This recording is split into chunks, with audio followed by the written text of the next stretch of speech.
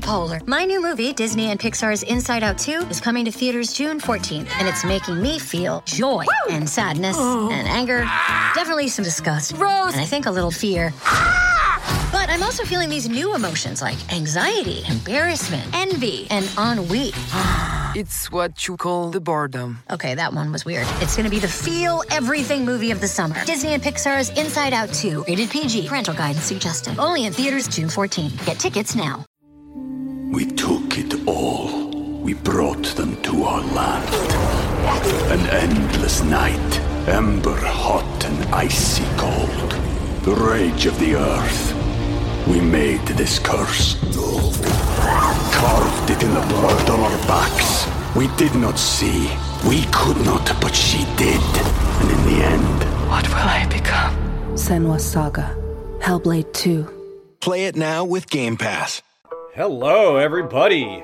It is time to digest new material. We're super excited to be back with a new weekly live stream series. That's right, this is going to be weekly. Not just about Fire and Blood, but Fire and Blood is the catalyst for all this. When it was released, we didn't realize it was going to be this good. We're going to talk about that and a lot of other things. And Ashea is here as well. Ashea is the best, as you guys know. So we're super excited, like I said, to talk about this. And I'm going to get started with a couple quick announcements, and then we'll dive right in. Yeah, while people filter in. So, like I said, every week we're going to do this, not just about Fire and Blood, but about its impact on A Song of Ice and Fire. We're going to focus on specifics within it, as well as what it means for the future of A Song of Ice and Fire, because, frankly, it means quite a bit. Like I said, we didn't realize this was going to be so good. We thought it would be a lot more like World of Ice and Fire, isn't that right? What were you expecting from this book? I think I was expecting it to be very good, but I also thought World of Ice and Fire was very good, so I'm maybe not the most unbiased person there, That's a good point. But, we're not the best, we're not the most unbiased about Song of Ice and Fire history. That's a good point. We love the history, so I was rabidly excited for the history. So what I guess I mean is, what did we expect other people's reactions to be? I don't think we expected other people to like it I don't know as that I much. thought it would be number one on the New York Times bestseller list, which it was. So yeah, that's true. That is really cool. Yeah, so in case you didn't know that, now you do. It is doing really well as far as book sales. And not that George needs the money, but it's nice to see it, the popularity needs the of validation. Yeah, good fake history. And so this is a good problem for us to have, because when we started covering the advanced information about Fire and Blood, as in the excerpt, we told everybody we were thinking of expanding our Patreon goal to the point of doing a monthly live stream, and we haven't reached that goal. In fact, we're going to scrap that goal, because it's kind of silly to be trying to work up to a monthly live stream when we're already now doing a weekly live stream. So that we had to change gears on that, because, well, we didn't expect Fire and Blood to be so well received. So we expect it to be more like the World of Ice and Fire. And like Ashea said, that's not a bad thing at all. We loved the World of Ice and Fire. But it was, if we're being critical, less readable. It was it's drier. I think that's fair to say. It was George's first attempt making his own fake history book. And I think he had some things in mind. He originally had that plan to do remember the spilled ink plan? He wanted to cover, that? He had all these ideas. And I think that writing it from a maker's point of view was a cool idea, but it makes it drier, makes it less readable. So Fire and Blood is full of dialogue and really interesting characters and storylines. And so he modified his approach, and I think that makes it a lot more digestible. So if you're on the fence for getting this book, hopefully this helps. Hopefully this pushes you more towards buying it, because, obviously we're going to say good things about it no matter what, because that's just how we are. But really, these things I'm saying, I'm not exaggerating. This really is a lot more readable. The characters in it are interesting, and it's just really well written. And I think widely the fandom has received it roughly the way I'm describing right now. So how we're going to do this is this first roughly hour or so of this live stream, we're going to just do an overview. So if you're kind of spoiler conscious still, you're safe, because we're not going to get into too many details yet. After the first hour, and we will announce it clearly when we're done with that first hour and we're moving into spoiler territory, And then from then on, as in every Tuesday, always at 6 p.m. Eastern, 11 GMT, we're going to be diving into the details. Except for Christmas, that's right. Tuesday is Christmas this year, or Christmas is Tuesday this year, rather. And we will be skipping that week. So it'll be this week, next week, and then not the week after. And then from then on, for the near future, we're going to revisit the weekly live stream when Season 8 comes, because during Season 8, we're going to pivot to covering the show for 6 to 7 to 8 weeks, and then back to Song of Ice and Fire, and we'll revisit it then. We may have, maybe we'll get lucky and have Winds of Winter news by then. Speaking of the Winds of Winter, this is going to be a test run for us. New material. None of us were podcasting hardly at all, except for maybe a podcast of Ice and Fire, maybe definitely them. A couple other shows, maybe, that were not fully Game of Thrones dedicated, that were podcasting before Dance of Dragons came out. So none of us in this broad fandom of A Song of Ice and Fire Game of Thrones coverage has dealt with a new novel. We've dealt with, these history books coming out. So it's a good problem to have. We don't know how we're going to do it. So this is kind of a test run for that. We're going to figure out how we're going to cover so much new material at once. And so this is kind of a warm-up for that. Hopefully it's a warm-up for something soon. And Ashay and I have also talked about having frequent guests for these discussions, because there's a lot of wide takes and wide variety of people interpreting the information in different ways. That's what happens when it's new, right? This stuff isn't settled yet. We're still digesting it all. So you guys can give us feedback on who you would like to see as guests on the show, and we will do our best to bring them in. We're definitely going to have Lady Gwyn very soon. That's right. Lady Gwyn signed up as well to be on an episode shortly. And if you guys didn't hear, congrats to Lady Gwyn and Yoke Boy for getting married. Yeah, how cool is that? And also, speaking of Radio Westeros, we are all well underway with plans to do probably 2, we're not sure yet, episodes on the Dance of the Dragons, full scripted, full production. It'll have touches of both History of Westeros and Radio Westeros, so it'll be a nice combo effort. And for everyone that's putting in super chats right now, which we've already gotten, 1, 2, 3, 4, 5, 6.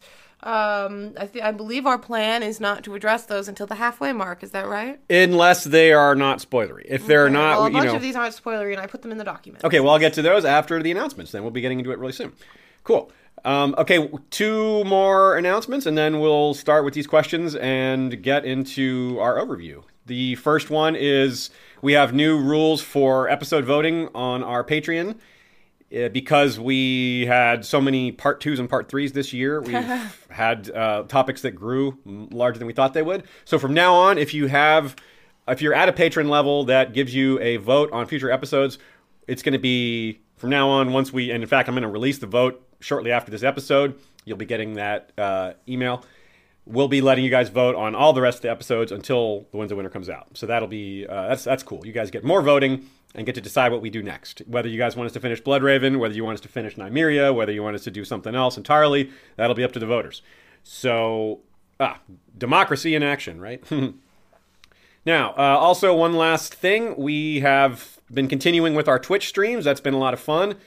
We are still running a House Horror stream. That's HOARE. We're I guess about 90 years into that campaign in terms of game time, and it's every other Friday on Twitch. You can follow us on twitch.com or twitch.tv. They both work /History of Westeros. And do you want me to put that up on the screen? Yeah, sure. Yeah, please put that up on the screen for me. And also, we have, if you don't catch the show on Twitch, if you don't catch the live stream on Twitch, like I said, every other Friday. The next one is not this Friday, but the one after. That will be we upload the replays to another channel that we have called Westeros History Gaming, and it's on YouTube. It's really small. There aren't even 100 subscribers yet, because it's only our uploads from the game streams. And so check those out if you are so inclined. And we'll be starting another game stream besides Crusader Kings within a week or 2 as well. And that will probably be following right after these Tuesday live streams. All right, enough of the announcements. I do want to give a quick shout out to our patron supporters who make all this possible. allow us to focus on so many different aspects of A Song of Ice and Fire fandom, and we really appreciate it. That includes Telenis to Talon, King of Gagasos, rider of Telarius, the red dragon with scales, horns, and talons of Midnight Black, and Robert IV of House Ardeacor, Burn King of Blazewater Bay, rider of Atraxis, the black dragon with bioluminescent spots like smoldering embers, and a banded blue tail. Cool. All right, let's see. Let's take a look at some of these early questions that we got. From Stannis Baratheon. Hi, Stannis. I didn't know you were in our chat. That's pretty cool. Was Westeros better off without the Targaryen conquest? What a great question for Stannis to ask. Yes, because from Stannis' mind, he would have preferred to be the one to unite Westeros, right? He was like, I could have done a better job of uniting Westeros. No, I don't think they were better off without it myself. I think they needed to be united. They needed road systems connecting them in order to, I think they needed to band together eventually for this next long night, honestly. So yeah, I kind of agree. I think that, there's always, it gets into real world politics in a sense, not specifically, but conceptually, right? I think so, but I tend to agree that overall a lot of suffering was prevented. Certainly it caused some suffering to happen, although not as much as you might think to conquer a whole continent. Like a lot of the rulers just bent the knee, like the Vale and the North. A lot of death, but yeah. But probably less death in the aftermath, though, because there's less infighting. That's true. You that's really very can't true. say for sure. And this is proven by how the Watch started to decline after the conquest, and it's because it was very common for the losers in a war to get sent to the Wall. But with the King's peace, with Aegon saying, nah, you guys can't fight anymore. If you fight, I'm getting involved. Then that meant a lot fewer people going to the Wall. And the fact that a lot fewer people going to the Wall proves that there's a lot less war because of that. So I think that's pretty important. Okay. Next one is from Chicxulub Rob. That is Robert IV Ardeacor, our dragon rider. He says, hey guys, love what you do. I'll catch up on the stream tomorrow, and remember the snow in Winterfell. That's right. We're still giving shout-outs to Mazla Cartho, even though Mark has passed. But we are moving that shout-out to the end, but it's still going to stay in there permanently. Aziz wants a one-world government. Only if it's governed by dragons, though. That's where I break from the real-world new global order situation here. Question from Acre Frey. This question has nothing to do with Irish wristwatches. Are you slipping, my friends? No, just kidding. Of course, Acre Frey is our man who suggested the Irish wristwatch. What do we call that? Recurring theme that we have? Recurring joke? I'm getting pretty good at saying that. With the release of Fire and Blood, are you more or less excited about when you think the Winds of Winter will likely be released? Hey, fantastic question, Acre Frey, because that is something that I wanted to address. This concept was introduced to me by our friend Brendan Beefish. He believes, and I agree with him, that writing Fire and Blood and The World of Ice and Fire is going to help George write The Winds of Winter. Yeah. How could it not? Yeah, right? It gets all these thoughts organized. Like, it gets them organized, gets his creative juices flowing. Yeah, like it's almost like an outline. Like it's not an outline, but it's almost like he outlined the history better so that he could make use of it and not have to. Well, here's another way to put it. Originally, George planned for the series to be a trilogy. If you look, for example, I was looking today to see specifically Maegor the Cruel, what his mentions were early in the series. All the early mentions of Maegor are about him killing the builders of the Red Keep. Like the first 3 times he's mentioned, other than just Dany saying, I'm the blood of Maegor the Cruel, like without mentioning any context to that. So he with the trilogy, he needed less backstory.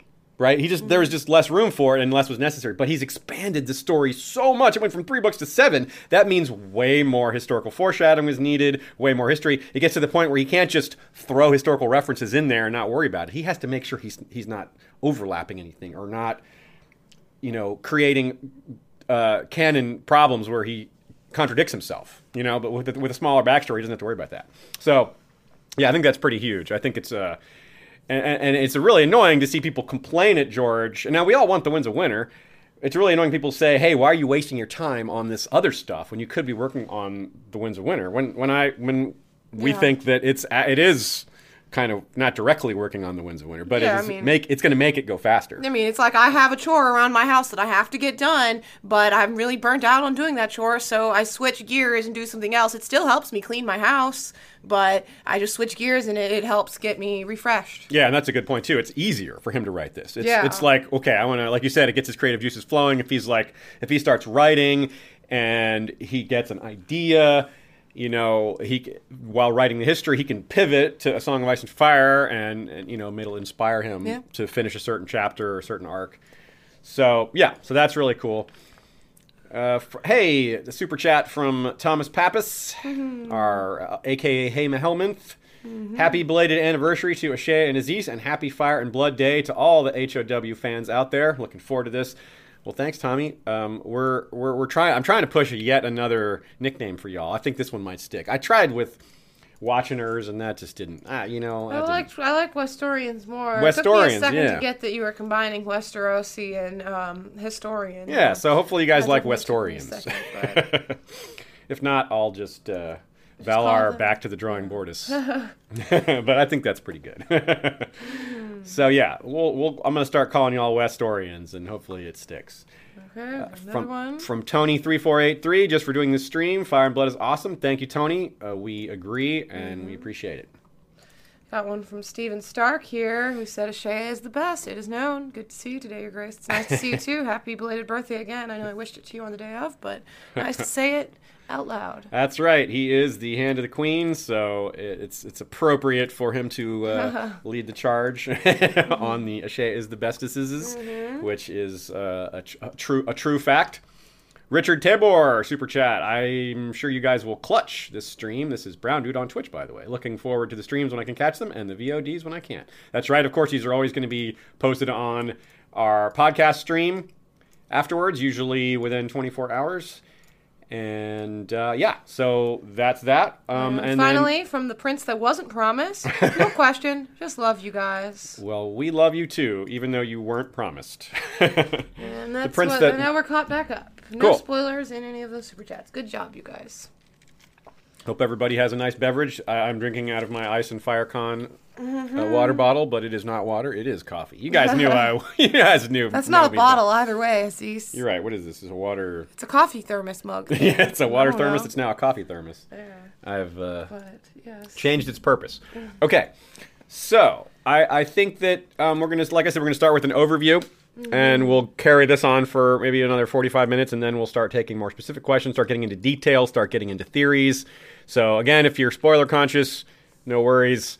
And we'll try to stick to the early parts of the book, because I know a lot of you guys, well, you have lives. You can't just sit down and read this book, spend all day on it. So a lot of people have read a third or half or etc. So not everyone's finished. So I want to keep that in mind too. So we're going to try to focus, even when we do get into details, we're going to try to keep it to the early part of the book. Now, we knew the artwork in this book was going to be good. They never screw that up.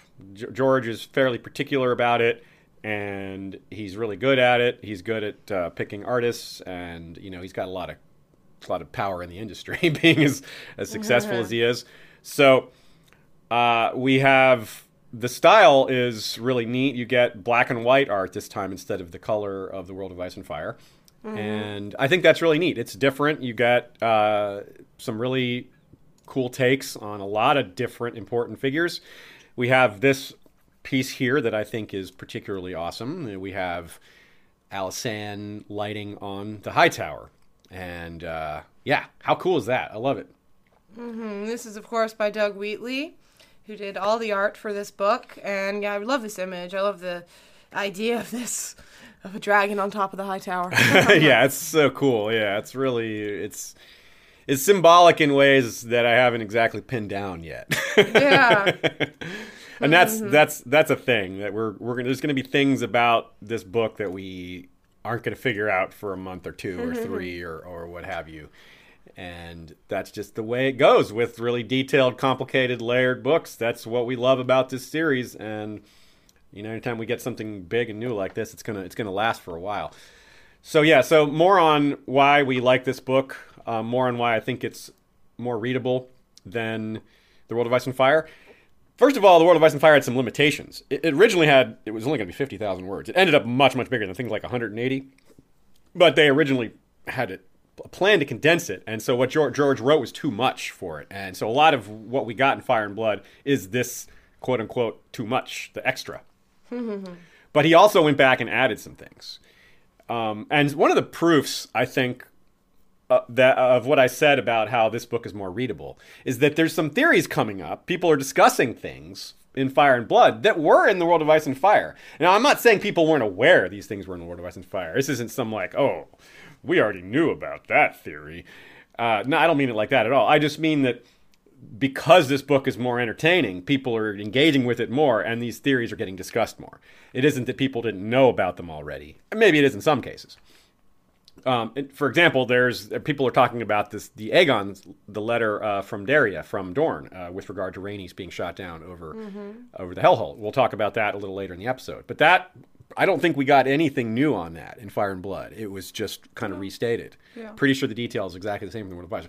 Yet, nonetheless, it's a great episode. It's one of the most interesting things about the conquest, or the post-conquest, and that makes it worthwhile, makes it great to theorize, makes it fun, makes it a good mystery. So we will talk about that.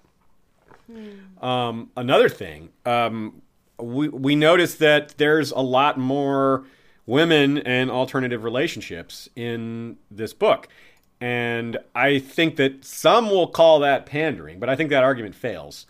For one thing, there's still a huge amount of women being pushed out of power or looked down on or kidnapped. There's a ton of rape. If it was pandering, it'd be a lot more explicit. Yeah, right? It's like pretty, pretty vague and not very clear. Like, not everyone would even grasp that or would call it rumor. And there's literally, 3-4 characters like that.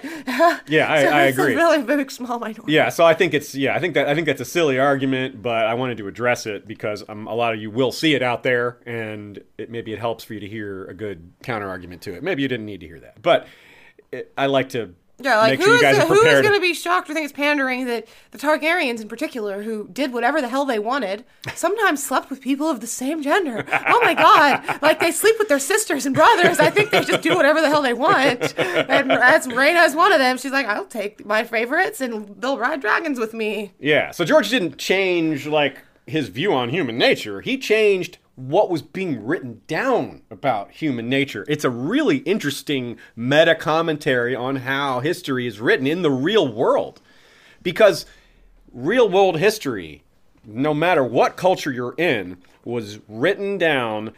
You've heard the phrase history is written by the winners, but it goes beyond that. History isn't always about winning and losing. History is mostly about the current regime and what they do with power. Wars are only a small part of that. Wars are often how they get power.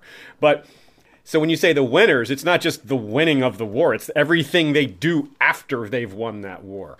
And generally, the winners in this case, the people writing down history, are generally upper middle class or rich men of the dominant race of wherever they are, whether it's Chinese, whether it's American, whether it's a different European race, whether it's anything, wherever it is, Egyptian, whatever.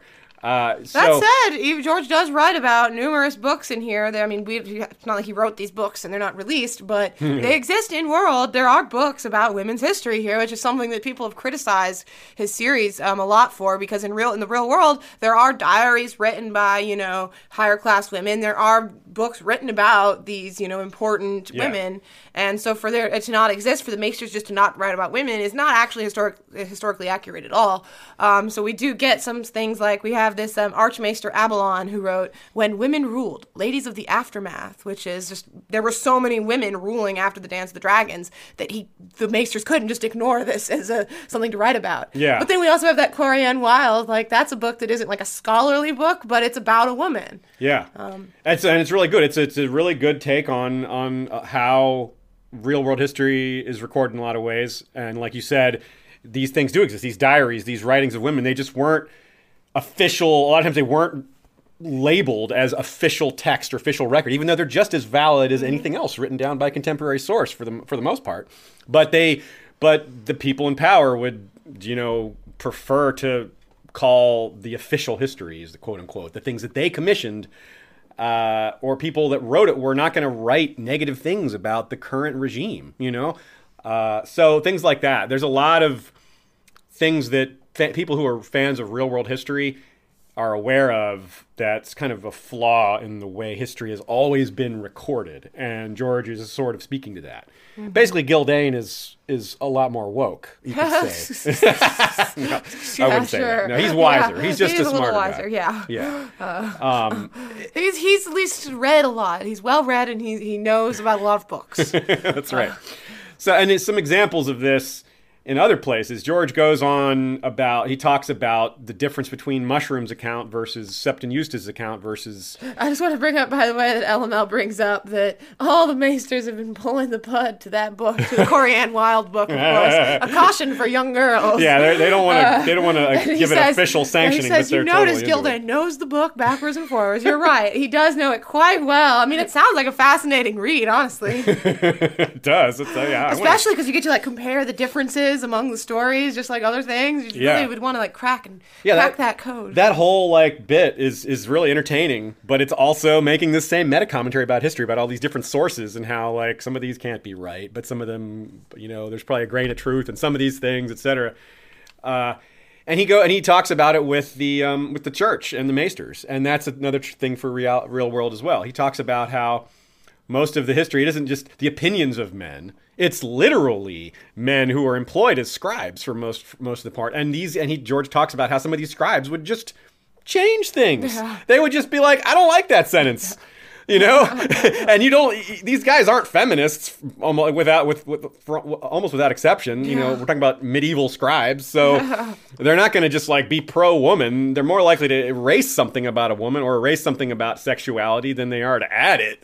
So over time, that's going to add up and have a domino effect over time of her history of what people perceive. But there's also more in-world changes, right? Like George did, there was no new Pates. There was Pates that we already knew about, but Pate was the common name of Westeros, and there's he didn't give us any new Pates, but he gave us 3 new Beans. 3 characters named Beans. Maybe Bean is the new Pate. Maybe that's the lesson here. My favorite was Black Bean, the character named Black Bean. Oh, yeah? That's your favorite bean? No, I don't think that's my favorite name for nickname for a guy named Bean. My favorite bean was Dick Bean. How could that not be your favorite name for a bean? Yeah, this bean shames us all. It's too good. Also, there's a word pun in the audio version, by the way. So you guys, if you want to get if we've pitched you successfully on this book and you haven't gotten it yet, go to historyofwesteros.com. We have links up there. Get it in audio or on Kindle or in the physical copy. It's really nice in all 3 versions. Roy Dotrice has passed, R.I.P. Roy. So Simon Vance is reading it, and Simon Vance is very solid. He's not as fancy with his voices. His voice doesn't have quite as much gravity, in my opinion, but he's better with his pronunciations and his consistency, which I know is a frequent complaint about Roy. Not from me, but I recognize it and don't argue with that complaint. And Simon Vance made almost a bit of a pun in that Dick Bean incident. He says, because Bean has a line. He says, I've been a king's man since I was born. I've been. Yeah, that's a pun in the written version, too. Yeah, I just didn't catch it till it was pronounced. Yeah, because he says, I've been. He gave it an accent. Real smooth. Yeah, I should have caught that, but I didn't. As someone called Richard Tabor says here, Ode to Sean Bean. All these Bean references. Yeah, it could be, because most of these Beans die. Yeah, it's funny. I hadn't thought, do they all die? Do we see them all die? I don't remember what happened to Black Bean. I think I don't know if his fate was mentioned, but yeah, Dick Bean dies it says he died instantly. It might be a good catch, actually. I'll be curious to know. That is a good catch. We'll have to investigate. It's very random to have all these beans. Be on the lookout for future beans. Beans are meant to be eaten. So there is on the topic of real life retconning. Now, to be clear, a retcon isn't a real life thing. It's only something that can exist in fiction, and what it means is it's retroactive continuity is what it's short for, and it's when an author just changes the truth of what something, usually because they've screwed up. They've made a mistake. They've contradicted themselves, and so they have to fix it. George has only done this a few times. He's and none of these, for the most part, were significant. Like one of them was calling Renly blue-eyed and then calling Renly green-eyed, and he fixed that by calling Renly blue-green-eyed from that going forward. I mean, I tell you, most people in my life, you'd ask me what color their eyes are, and I'd be like, blue, green, Brown, blue, green, I don't know, blue, whatever. I'll say whatever, light colored. So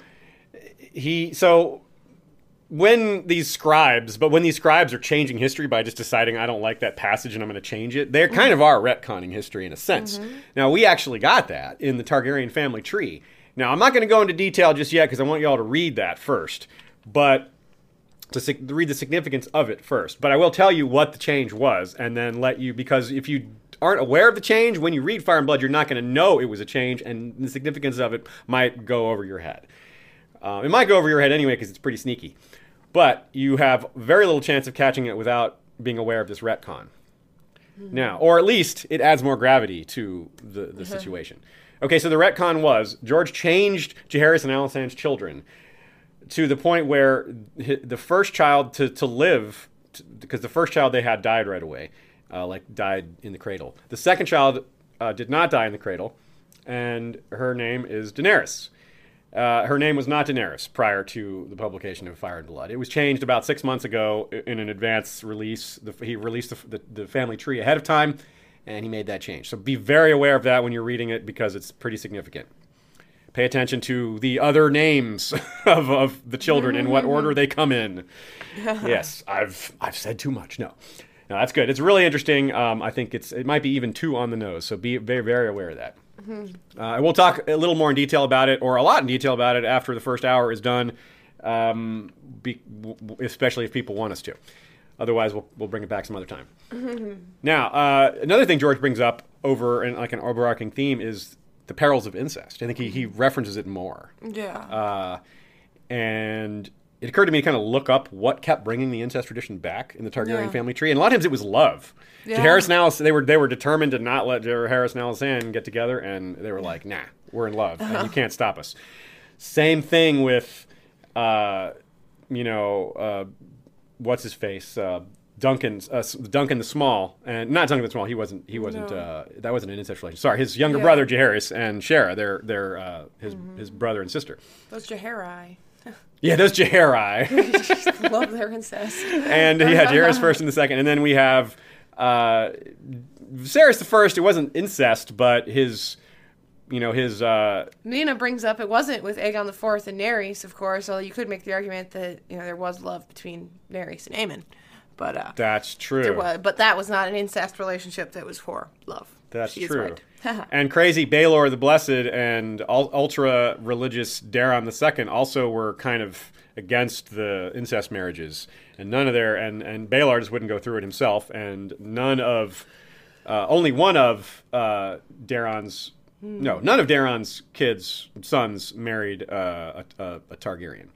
They all married outside of the family. Yeah, certainly some of them had dragons, which is the whole big thing that they said is like, well, when you have a dragon, you can do whatever you want. Exceptionalism and Targaryens being different and all that. But later, we still see they don't have dragons, and they still try the incest. So. And it has more consequences in some cases because you're right, they don't have the dragons to back it up, to back them up. I did love that bit about the exceptionalism, about the theology of how to excuse this. Yeah, we knew it had to be addressed. It's like, wait, because it was kind of this thing hanging out over the series. Like, how did because the Faith hates it, and we knew they hated it, and we knew Maegor beat them down, and then Jaehaerys kind of smoothed it out. Yeah. But we don't really we never got a full explanation of how it was. No, it was convincing too, and he sent out all the different people, the 7 or whatever, to proselytize the good word of exceptionalism. And this is a good example almost of historical retconning. They basically said it's they kind of changed their own beliefs. They were like, oh, but the 7 have this, but the 7 didn't make the Targaryens. Yeah. The 7 made the Andals. And this has a real world parallel. The Macedonians, when they conquered Egypt under Alexander the Great, and then shortly afterwards Alexander died and his empire was carved up into several little pieces.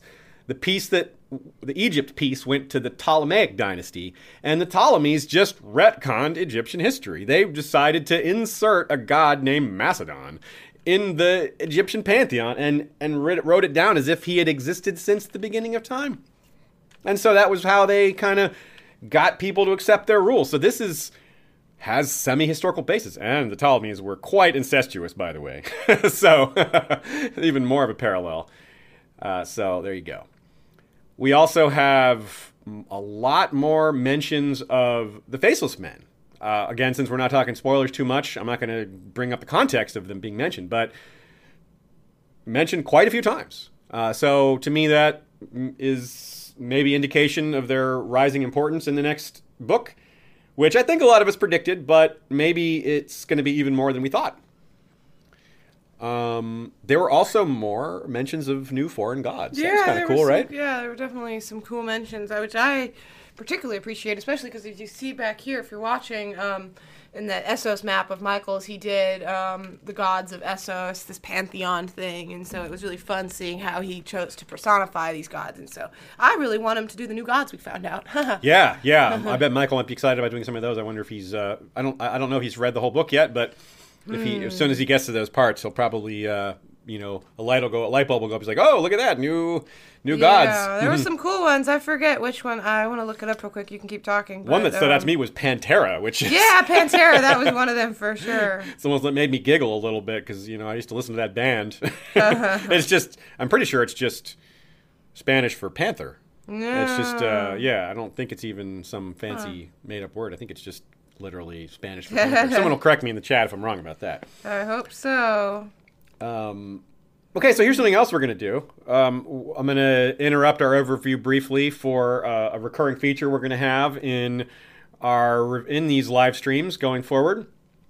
A lot of you guys have seen this already, at least a different version of it. What we've been doing on Twitter is posting what I've been calling parallel lives. And these parallel lives are a comparison of usually a current storyline character, someone in A Song of Ice and Fire, who has a historical parallel. And a lot of times these parallels are really tight. A lot of them are much more close than you might think. You might think that, oh, this guy is kind of like this guy. An easy example is Aegon the Conqueror and Daenerys. There's a lot that they have in common. 3 dragons, they ride the black dragon, they're going to try to conquer Westeros, etc. There's a lot of things like that. That one's a little more straightforward. There are some that are not so straightforward, and some of these are really powerful in terms of not just being fun, but in their ability to predict what's coming for the current storyline character. So, twice an episode, we're going to do these about once an hour. And this first one is the first one I ever posted on Twitter. Some of you guys have seen this one already. I've also posted it in our Facebook group, and so here we go. Here's the example. On screen, I have Cruel, violent to his own family, largest in-class mount, path of destruction across the Riverlands, captured Harrenhal easily, killed a Targaryen, triggered brutal revenge, not beautiful revenge, brutal revenge, and then died in an epic duel versus a warrior prince. So, a lot of you have already realized that one of the answers is Gregor Clegane, okay? And you'd be right. That is the answer to one of them. The other, well, I'm going to let you all think about that for a few minutes. Some of you may have already figured it out. I'm going to go a little farther with some of our discussion, and then in about 5 to 10 minutes, we'll come back, and I'll give you the answer to the other one, and we'll also discuss the rest of the parallel. Well, I can talk about the gods now. Yeah. I wanted to bring up. So perfect. You brought up the 6-breasted cat goddess Pantera. Very important to mention that. I forgot she had 6 breasts. Yes. But also there's Indros of the Twilight, who was male by day and female by night. Okay. Just got my mind thinking about it. With any of these legendary or mythological things, I always want to think about what they could, parallel to and what they could hearken to. So that is interesting. We already knew the pale child, Bacalon of the Sword, and we have that up here above my head, actually, that little child. And then this one was really interesting. Faceless Sagael, the giver of pain. Yeah. Just because I think the faceless part with the giver of pain part makes me think of some sort of inverse of the faceless men, because they're releasing you from pain in some way. But also just the Gael of Gale just made me think of Alysanne's daughter Gale randomly. It's just not a word that we see a lot in the series. That's a good point. So anyways, I thought that was interesting.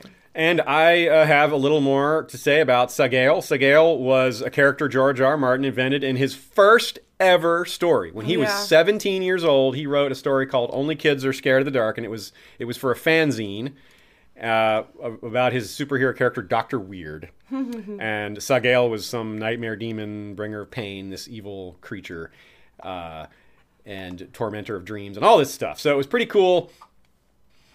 Yes, Gal, the Pale Child, did appear. We've heard about Bacalon, the Pale Child, a few times. Yeah. What are you looking at now, Z? That's funny. I've read I think I've read the wrong one, but it still works. Oh. I didn't read the right Parallel Lives tweet, but it still works. I did a different comparison. Yeah, that's funny. But I didn't say who I wanted it to be, so it still works. I made a mistake that doesn't matter. How about that? Wow. Huh. So yeah. Okay, That so so people have had time to think about the answer to the question. Now, the answer was Magor Gregor, and now it's I had intended for it to be Magor, and it does work as Magor. So yes, the answer is Aemond One-Eye. Aemond One-Eye was cruel and violent to his own family. He certainly murdered Lucerys. To be fair, Lucerys cut out his eye. Like, what is up with those kids? Like, attacking each other as children with daggers in the face, and these were vicious kids. None of them were good. Well, maybe Daron was okay. He seemed fine. Yeah. At least fine. So during the Dance of the Dragons, Aemon just flew all over the Riverlands, burning things, just burning castles, destroying stuff. Well, so did Gregor. Tywin ordered him to do that. They both captured Harrenhal easily. Gregor took it from Vargo Hoat, his men had abandoned him, etc. Killed a Targaryen, triggered brutal revenge. Well, we know Gregor killed Aegon. Or did he? He did. No, he killed Aegon. I'm a believer in young Griff being Fagon. And whether or not he really did, it triggered the brutal revenge. Whether or not he actually did it. And, of course, the brutal revenge was from the warrior prince that he died in the epic duel with. And that, of course, was the Red Viper. Now, in Aemon's case, it was the brutal revenge was the killing of Arax and Lucerys, which triggered the blood and cheese incident of the murder of poor Jaehaerys, little Jaehaerys there. And then the epic duel was Daemon Targaryen, who George himself has compared to Oberyn Martell. Yeah, so the epic duel was itself a parallel. Now, some people may have noted that there is a strong comparison to Maegor, and that's the one I meant to make because I wanted to talk about Maegor. I just have to share this line from Eliana. Who hasn't brandished a dagger or two in their youth? Yeah, just... For me, it was probably more of a butter knife. I don't know about... It's cracking me up. The butter knives of today are the daggers of yesterday. So with Maegor and Gregor is also a fantastic comparison. So I'll do that one another day. I'll do that one next week, maybe. We notice with Maegor and Gregor, even their names are similar. Maegor, Gregor. So I'll come back to that one next week. But we've got actually, maybe we'll do that one for the second half of this one. But we'll see. I'll see if I can look that up in time. Anyway, so let's get back to, do we have another super chat here? Yeah, we got one. I put it in the document. Okay, is it one we can answer now, or is it for later? Yeah, it's for now. Okay, cool. It's after this section we were on right now. Okay, so we have from Avril Carey. Great to see you both. Can't wait to hear more about your take on Jaehaerys and good Queen Alysanne. 22 live press-ups tonight, Aziz. So we'll be saying a lot about Jaehaerys and Alysanne. In fact, just after this, I'm going to do a little overview on page counts for people who are curious on how much of the book was what. And as far as what she means about the 22 press-ups, I wonder, is that a European way of calling them? Push-up, yeah, that's what they call them. Okay, so in America we call them push-ups. I've been doing a 22 push-ups challenge to raise awareness for veteran suicide. 22 veterans on average commit suicide every day, and I've been doing that, raising awareness on Facebook, sharing some charitable links and things like that. So no, I don't think the camera is pointed in the right way for that. So I would be down on the floor where you can't see me. But maybe some other day. We'll have some thing where Sean's doing dancing and I'm doing push-ups. And Sean's actually doing the push-up challenge too. How about he dances on your back while you do the push-ups? That sounds hard, but maybe. Anyways. Okay, so let's divert for a minute to the page count stuff, so you guys can get a sense of where George focuses attention on and you can get a sense of how much of it is new. Because yes, a lot of the book is not new. A lot of it is The Princess and the Queen, The Rogue Prince, parts of The World of Ice and Fire.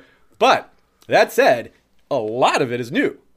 Maybe, I think more than half. Yeah, I mean, for example, you listed out here, and basically all of the Jaehaerys and Alysanne stuff is new. And that alone is 275 plus pages. That's the largest section in the book. Yes.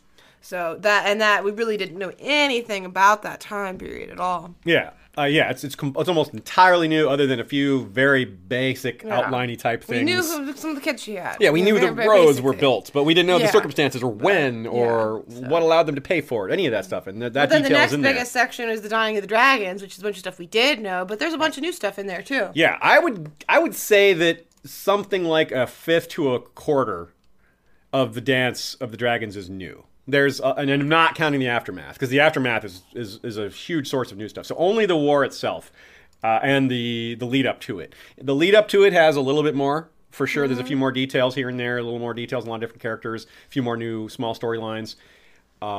Definitely more details on some of the characters in the war whose storylines were not completed because it was abridged. That's satisfying, for sure, to see some of these characters that you just see them mentioned and you never find out what happens to them. So that's nice. Almost all of those are loose ends are tied whereas up. Like the majority of Aegon the First and the Sons of the Dragon we've had released, especially because we had Sons of the Dragon released already. Yeah. Although there's a little bit of new stuff. There's a little new stuff in there, but so like out of 100 pages, I'd say probably 80% we knew and 20% we didn't. I'd say that's about right. It's 48 pages of Aegon the First, which almost all old, and which unfortunately that's a little too bad, because if you're starting to read the book and you're like looking for new stuff, and you're like, well, none of this is new.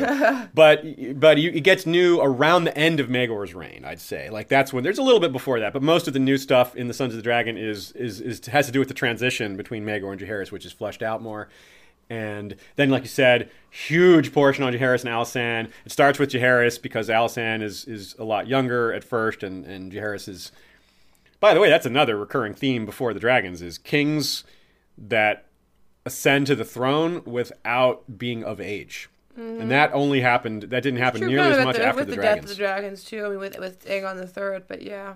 Yeah, exactly. It's like that midway, but, they were kind of around. Yeah, and his descendants, because he had, his sons were Daeron, the young dragon, who took over at 14, although he was more like an adult because he was given his full authority right away. Anyway, that was a bit of an aside. So Sons of the Dragon is 56 pages. Like she said, it's maybe 10%, 15% of that's new. So there's a little new stuff in there. And then towards the end, now here's where it's almost all new again. We have The Hour of the Wolf, which is about 22 pages, and that's almost entirely new. It's like 20 out of 22 pages is new on that, probably, and it's good. Then we have The Hooded Hand, which I didn't know what the hell that meant. And now I do, obviously. But that's, like, in terms of what a neat new section, it is. It's very cool. It's more aftermathy stuff, and it's really neat. Then we have War and Peace and Cattle Shows, which is also... I swear, that kind of title like the kind of thing you would name one of our section titles for our regular episodes. It's just like War and Peace and Cattle Shows. You're very right. your humor. You're right. And Gildane would get along. And that's about 30 pages, and it's really good. And then we have Oakenfist. I'll tell you, when I got the book, I did not start with the first chapter. I went to Oakenfist, and I read that chapter first, and then I went to the beginning because I knew that I knew so much of the first Aegon the First and Sons of the Dragon. I just really wanted to tear into some really new content. So yeah, I went with that. And how did you feel after reading it? Were you satisfied? I was satisfied, but I felt like I needed the context of the chapters before to truly appreciate the like political landscape that Oakenfist was alive during. Okay, yeah, that makes sense. And we have more to look forward to in his story eventually, because he's a young man by the end of this book. It's true. So he lives on for many more years, which we already knew, so that's not a spoiler. So he's in fact part of the young dragon's conquest of Dorne. So we know he outlives Aegon III, which Aegon III lives till, I believe, 157. So that is, so that's a long time away. I really liked the bit with Oakenfist going to the High Tower, though. Yeah, really good stuff. So you guys have, that's near the end of the book. So I know a lot of you guys who are reading the book haven't gotten to that yet. So it's something really to look forward to. And then the last section is the Lysine Spring / End of the Regency, and that's 42 pages, so it's one of the longest sections. That's one section, because really, Terrace and Alisand is 275 pages, but that's several different sections that I just kind of mashed together to describe it once. So this is one of the longest single chapters. And it's really interesting and also almost entirely all new. There's a couple of really cool anecdotes in it. I feel really bad for Aegon III. I mean, I suppose I already did before, but like you really get a sense of just how depressed and like traumatized he is, you know, and people are judging him for his reaction. I'm like, he's just doing the best he can. He saw some terrible things. Who would not be a sad sack there? Yeah, I mean, when he takes over, when he becomes king, and this still, I'm not going to get anything we didn't already basically know.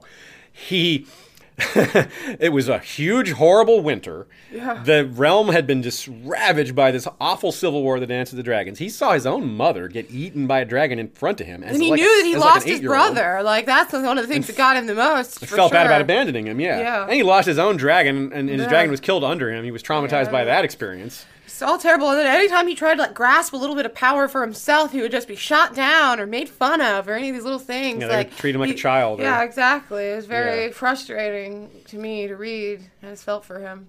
I was very glad when he put his foot down, even if I felt bad for that Manderley, you know, obviously, because he was doing a decent job. Yeah, he was better than the previous guy. He was better than Unwin Peak, that's for sure. He still didn't treat Aegon very well. Yeah, no, he did not. So that's all really good, and I want y'all, when you read that, if you haven't yet, or if you are going to read it again, think about Jon Snow when you're reading about Aegon III. It's super tight, those parallels. We'll get deeper with those when we go on. Yeah, there's definitely something. Again, we haven't seen how Aegon III's life pans out, and there's a lot of details we don't know, but there's definitely some that we see that got my mind spinning on what the implications could be for Jon, so I'm quite excited to talk about that, actually. Right on. Okay, let's see here. Let's go back to some of the other overview stuff we had. Do we have any other questions to get to? Nope, we're good. Okay. Good. Okay, so another thing we had, again, not too many details just yet. We'll deal with them individually as we get to them. But there was several examples of just really overt magic. Mm-hmm. Right? Like the kind of thing that's we've hardly seen at all or haven't seen at all. And to me, that's telling. I think George is warming us up because the magic has risen gradually, right? Over the 5 books kind of. Yeah. At times it's kind of leveled off and then it's kind of maybe taken some spikes here and there. I think maybe this is a hint that we're going to get a lot more magical stuff in the Winds of Winter. And we kind of already suspected that because, right, we already suspected the others would be kind of making more progress. The dragons would be getting older, things like that. But we may have been, we may have been light on those predictions. It might be even more. We should be expecting a lot more magic. What did you think? I mean, about some of these, like, really crazy examples, again, without being specific. We've already gotten, like, some significant magic. I mean, you think about Victarion's hand and stuff like that. Good point, Victarion's hand. You can't help it, like, again, we thought of Rhea, just because some of the, not a one-to-one comparison, but just in some of the descriptions of her and his hand are a little similar, but just in, like, they're both very high magic type things. Yeah. And so I do think that we have already been getting some of that in the books and hints towards it, and things we're wondering about, from the Horn to Krakens showing up to the Wall coming down to more Children of the Forest to a million other little things that I think that it's well set up for us to see more magic. I mean, Melisandre has already done some significant stuff, and we can see her doing more. It's hard to get more overt than Shadow Babies. The skin-changing element of it all, and Jon's, surviving Second his life. death. And, resurrection. So I think we already can see the groundwork laid for a lot more magic to come into play. It's a fair point. Yeah, maybe. When you lay it all out like that, all the examples that we already had, you're right. There's a lot, but a lot of those examples were in Dance, right? Yeah, they were. So, but a lot of them were there, or there were the hints that they were come to pass soon. That's true. Or they were prophesied to come, or foreshadowed. Well, yeah, definitely, like things like with Alice Rivers in the book, and her magical things. You can't help but think of like what? Of Melisandre's powers and things like that. And some of the diseases, same, like they might have a magical element. There's a good bit of disease in Fire and Blood, and some of it seems like it might not all be totally natural. We know Grayscale doesn't seem to have natural origins, so that already kind of lines up with sort of what we knew. And there's a good bit of discussion of beyond the incest discussion. There's also some discussion of childbirth, which is something I really like to see George push back on an impression. I loved when Rhaena yelled about Rogar getting Alyssa pregnant, and like, I mean, she herself has been like, traumatized by the idea of this sort of thing, which makes sense that women would be terrified of childbirth and marriage, marriage because it comes with childbirth, and that's why Rhaena would have gotten with Andro, because she just didn't want to have to ever go through childbirth like that again. Yeah, I mean, there's in her old age. There's a complaint that exists not just in Song of Ice and Fire, but a lot of fandoms that death and childbirth is used too often as a plot device. Yeah. Now, I tend to somewhat agree with that complaint, but at the same time, it is true that death and childbirth was way too, unfortunately, common in certain, medieval style settings. So it's got to be in there somewhat to be realistic. It just doesn't have to be a plot device so often. I think that would be, if it just happened off screen. There was a lot of that added in this book. There was a lot. I was, like I said, I was at least grateful that Rhaena railed against this, and Alysanne as well. There were at least three railings against it. Yeah, but they were like either angry with it or just saying like, look, this doesn't make sense. Like, she's not healthy enough to have a baby. She shouldn't be getting married right now. Yeah. So there were some that were just logically, based, but some were definitely like in anger or fear. Yeah, I mean, okay, so let's back this up to the beginning of this discussion, because this has existed in the fandom for a long time. And I'm going to go ahead and blame Braveheart for getting some of this, not Braveheart, but blame, I was going to talk about First Night also, which is related, and Braveheart is to blame for that. But before I get into that, I'm going to blame a lot of different medieval fantasy or medieval historical fiction giving the wrong impression. It's something that a lot of us have debated a bit here and there. And here's the bottom line. Medieval women did not generally have kids before the age of 20 or so. It was a bad idea. You're not unlikely to die. And it's just... It was more likely somewhat for the higher class women too. For the higher class women, yes. That's what I was going to say. Yes, somewhat. And particularly... Not hugely significant, but somewhat. Yeah. It wasn't common in the lower upper class. It was... The reason it was more common especially among the ultra elite, is because of dynastic considerations. Like, if your house is going to die out if you don't have kids, and your house is this big powerful thing, that matters.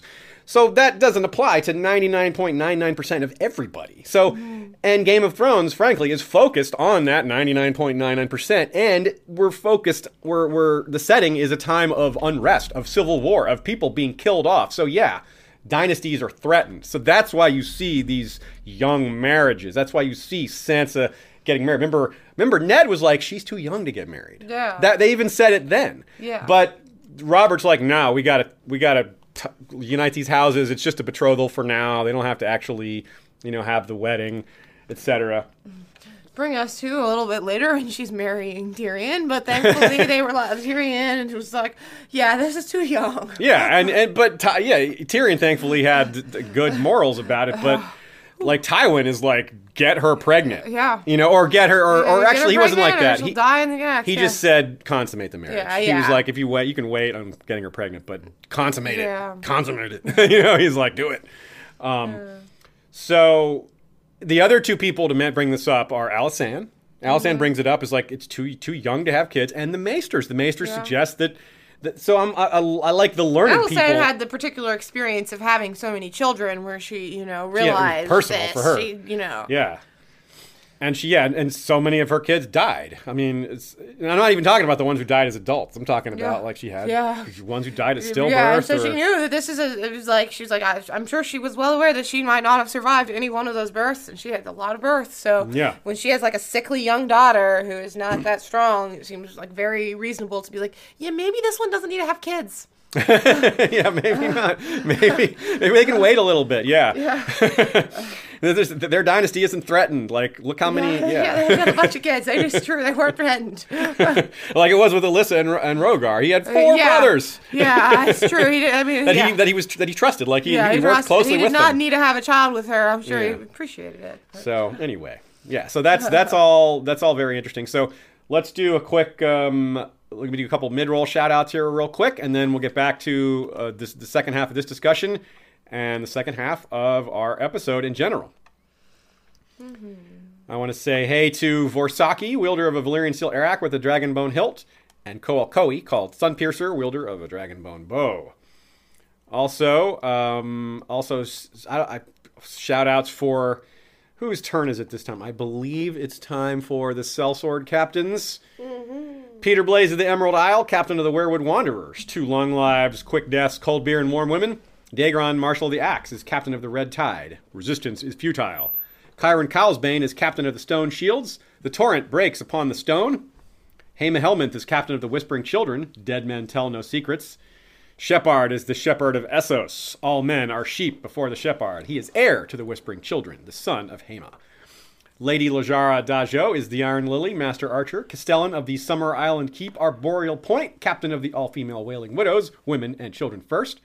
Cody the Crimson is Bastard of Bracken, captain of the Red Waste Exiles and recruiter of the Free Folk. Cameron the Hammer of Hornwood, captain of the English Lions with the motto, Honor is the reward of virtue. Lord Brandon Brewer of Castle Blackroon is captain of the Shadow Wolves. Our steel is cold, our vengeance colder. And Black Alex Sand, the Bastard of Spears, leader of the Bermuda Vanguard. You can get a cool nickname like that with shout-outs by going to patreon.com/History of Westeros. Become a member Westorian. You get things like early episodes, bonus episodes. We've got some episodes that are only available to patrons, a couple of chapter reviews, and some panels from different conventions. And we'll be keeping up with adding some new features. We're always modifying our Patreon and adding benefits and changing stuff. We're always trying to tweak and improve whenever we can. All right, well, that's all I have for the mid-roll. We can get back to it pretty quickly here. Glad to see we got a nice turnout here. Nice number of people joining us today. Thanks for that, folks. Like I said, this is a weekly thing, so catch us at 6 every Tuesday, and for the game streams every other Friday, also at 6. So I like to keep that as consistent as possible. We took it all. We brought them to our land.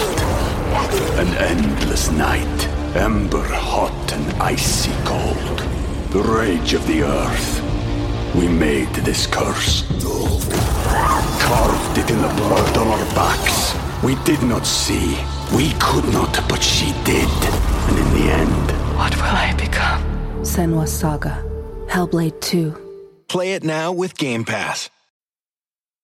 So, leading on from our childbirth and age issue comes the issue of the First Night issue. So I won't talk about it as much in how it was discussed in the book, because once again, we're trying to avoid spoilers as much as possible, because not everyone's finished that.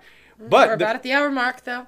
True. That's true. So we'll start to drift into some specific spoilers. But the issue that it's raised in Fire and Blood isn't as important, I think, as what it says about A Song of Ice and Fire. So it's kind of a good transitionary topic, because we don't have to get too specific to get into the details in A Song of Ice and Fire, which is the nitty-gritty is really there. Now, first of all, the concept of First Night, like I said, Braveheart kind of threw us for a loop there by introducing it as if it was historical fact. It is historical fact, but it wasn't historical fact in England at that time. It may not have really been part of England much at all. It is historical fact in other places. Maybe not very much in medieval Europe, but in other cultures. And the idea of it is, just in case you're not familiar, it's discussed in A Dance with Dragons quite a bit, and in some other places, but in particular in A Dance with Dragons, and particularly with Roose. Particularly Roose telling Theon about it, and how it's still practiced.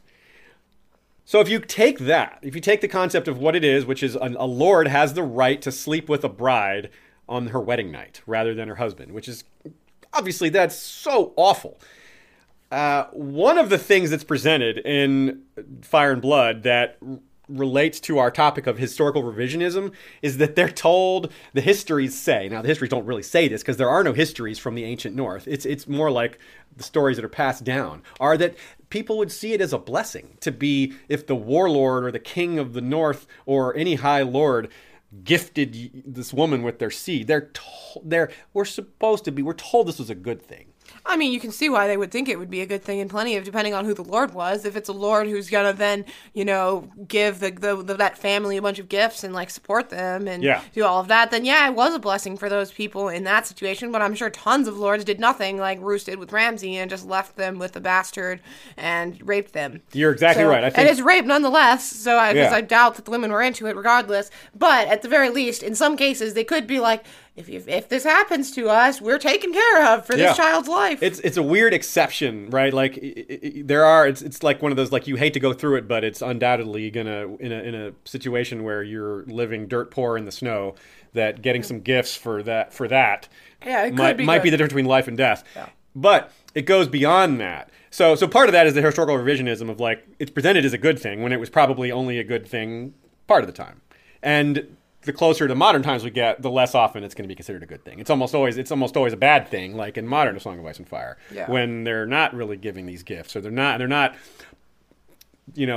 raising these bastards on high and saying, this is my son. And in other cases, you could also say that it might have been a benefit or a boost if we're looking at skin changer genes or anything like that. Yes. That they could be passing on some skills in that respect, which brings us to like the Targaryens thinking with the dragon seed thing. Dragon seeds are a blessing, and in that case, it's closer because they really do. It might have more immunity to disease, ability to ride a dragon potentially, good looks. Like there are some benefits to being of that genetic line in some ways. Yeah, so it's a ethical conundrum, but it also creates a lot of interesting storyline points of interest.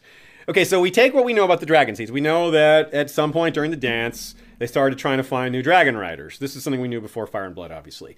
And it worked for some and not for others. That's a whole other topic on why it worked for some and why it didn't work for others. But now flip that around and think about the North, and like what you say with like the skin changer genes, for example. Or the possibility that we've heard that the others may have mated with humans in the distant past and made half-human children. They were the ones that did the first night. Yeah, that's exactly what I'm saying, right? Maybe the first night, because we're told in Fire and Blood that the first night is strongest in the North, has always been strongest in the North. It's a first man thing that some of the Andal lords adopted because they're like, oh, hey, I can bang whoever I want, and this is law? Wow, I can get away with that. So it's these... So these characters have this opportunity to speak about it in a different way. If the genetics are being passed down, and if this magical blood is being passed into different dynasties, that says a lot about what's going on in terms of core elements of the series and the core story. Think about Craster and his sons, giving them to the others, all the males.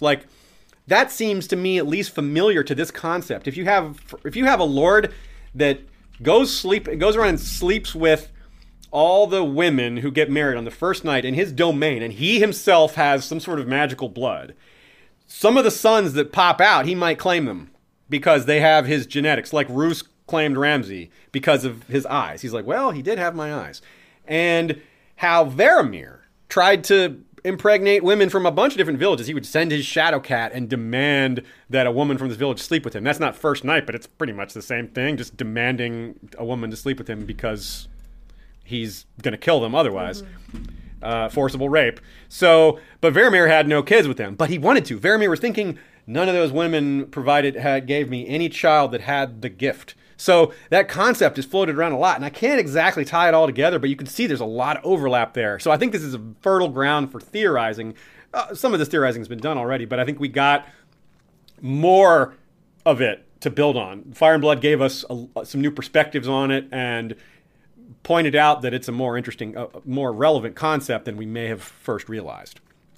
So I think that's pretty important. It didn't seem as important before, but the more I think about it, the more I think there's some theorizing needing to be done here.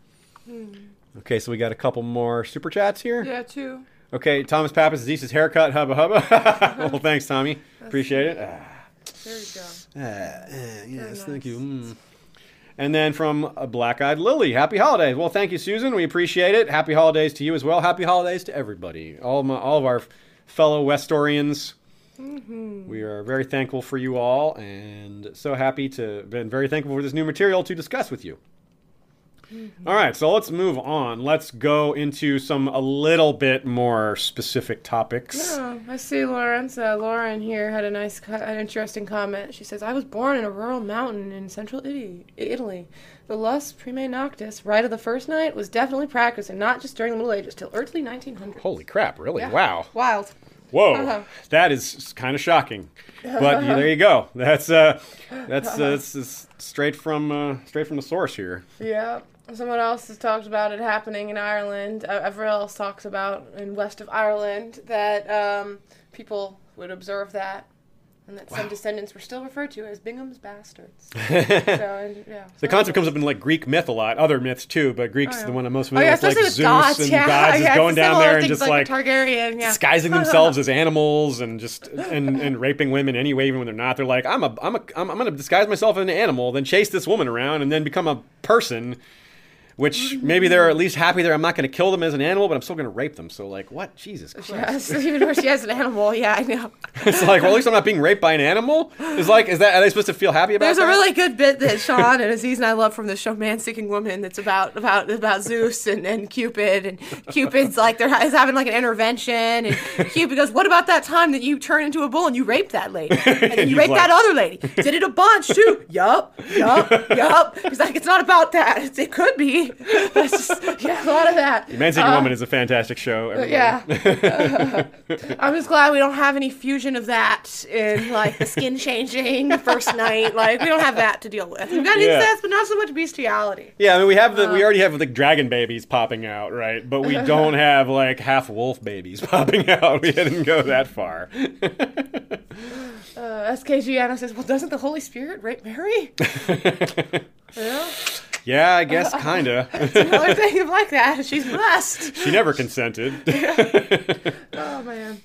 Okay, so let's talk about some other kind of maybe not themes, but concepts that pop up throughout the Fire and Blood in several places that are relevant to A Song of Ice and Fire. One of that comes up, and some of these are relevant to. It's interesting to look at both sides in terms of the ice and the fire. For example, we just talked about the first night thing. The first night is presented on both sides as like the way the dragon seeds are, but also from the north and in terms of the ancient north. So it's different, but it's the same, you know. And so we have the same kind of thing here with what happens when you lose your dragon. It's pretty traumatic. Yeah. And the same thing is true for like losing your direwolf. Or we don't see anyone who loses their dragon and manages to hatch another dragon. We do not. We see Rhaenyra intend to. She's like, I need to go get another dragon after Syrax dies. Yeah. But she doesn't. Yeah, she doesn't. But more than a few people want to, and I mean, some never got one, and they managed to hatch. Like obviously, Rhaena manages to hatch one, Bela's twin or whatever. Yeah, like much later. Too late to be. And in fact, we have some more dot connecting might be here.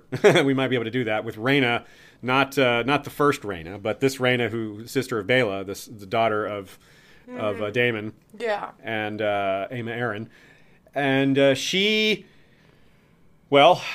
Her dragon was Morning, and Morning was green, and Morning was always coiled around her, and I think that's probably the last dragon, because we know that Sir Arlen of Pennytree, Dunk's. The last dragon that we see, because we do think that there are some, like Sheep Stealer, for example, that. Well, that dragon dies in 153. 153? Yeah, Morning. Yeah. The last dragon, and it's green, which Morning is green. Yeah. And Star Island sees like she's stunted, and it's a she. And well, I Morning just mean that we know that Nettles and Sheep Stealer just take the hell off. Oh, That's what I'm saying is that you're right. We technically can't say when Sheep Stealer actually passed. You're right. We do not know when Sheep Stealer or the Cannibal or Silverwing died. Yeah, there's a few there, but that's you're probably close to right. But I like to think that Nettles and Sheep Stealer are out yeah, there the last official. They're still out there today. It's possible. Yeah, you wonder where their bones, if their bones are ever found. Yeah, it's true because of dragon bones. You think they'd find it? Yeah. Yeah.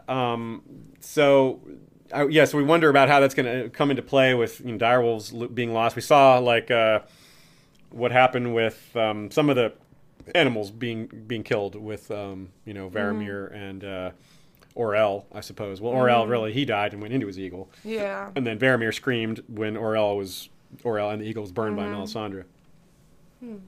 A small thing that we learned about was eggs in cradles. I had theorized that the tradition of putting an egg in a cradle was something that started during the Targaryen regime and not before, and that was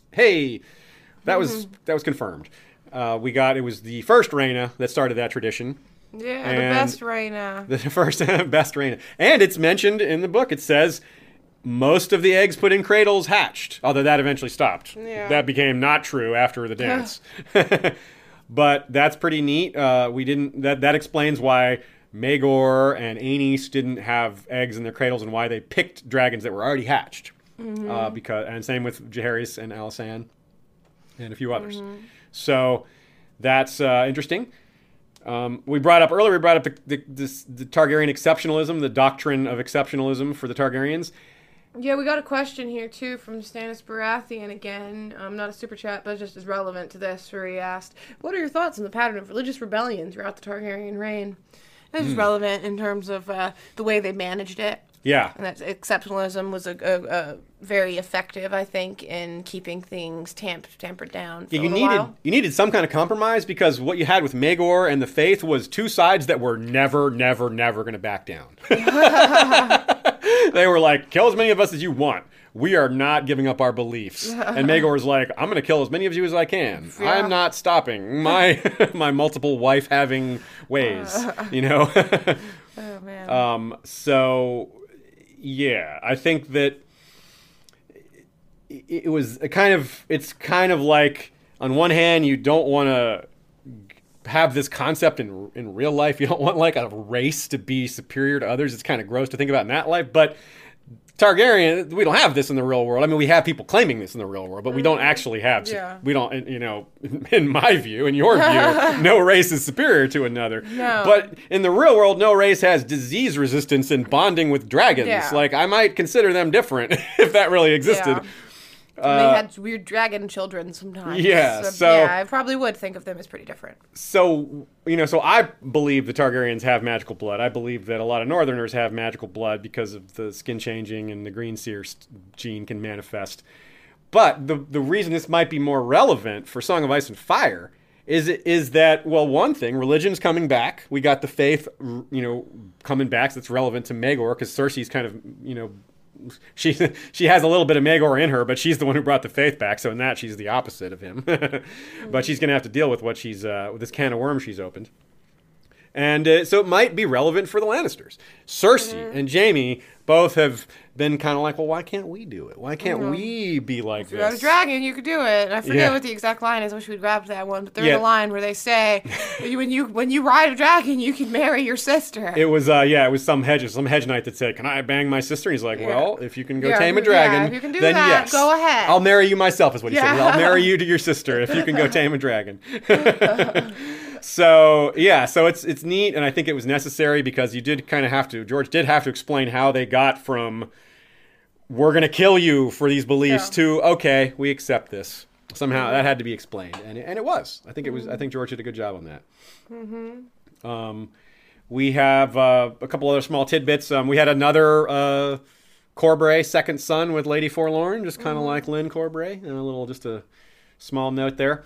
We have once something that I didn't catch before. It maybe came up in the World of Ice and Fire. I don't think so, but once Meraxes was killed in Dorne, there was a lot more, oh, hey, watch out, this is dangerous. There was a lot more caution about sending dragons into battle after that. It was cited several times as, hey, well, look what happened with Rhaenys and Meraxes, watch out. Yeah. Like, Rhaenyra never went into battle. Yeah. For example. For all the good it did her. Yeah, I don't know if it would have helped, even if she did, but yeah.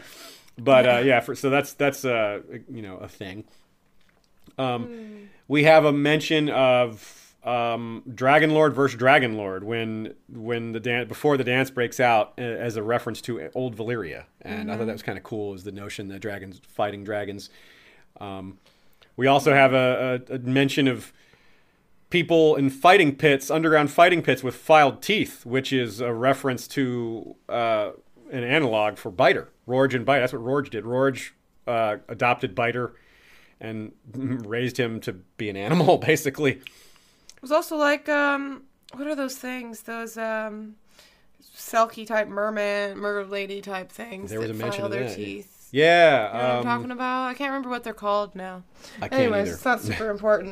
But they were the, kind of Lovecraftian things from the sea. It wasn't the Selkies, was it? The Selkies were the walrus man. No, it wasn't them. Maybe someone will know.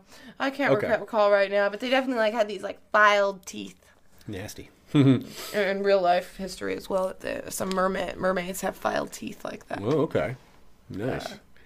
Kind of like shark teeth, I guess. Some ominous foreshadowing for White Harbor. Rob says people of the Thousand Islands. Yeah, the people of Thousand Islands have the That's filed it, teeth. yeah. That's right. Right. That's yeah. what I was thinking That's of. Thanks. and we know that the sea snake went to see them. That was from it's the Thousand Islands, which is George's own reference to his own Thousand Worlds sci-fi setting.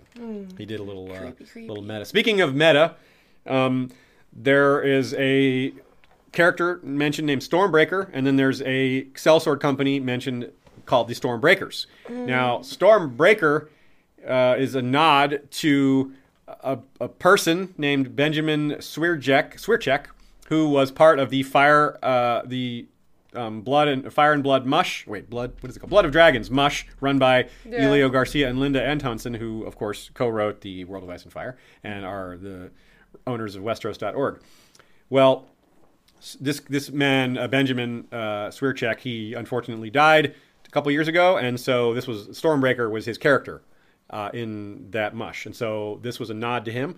So I'm pretty sure Stormbreakers is a further nod to him, because George was clearly aware of this person and nice. gave a nod to him. Yeah. We got a super chat from Lajara Dane.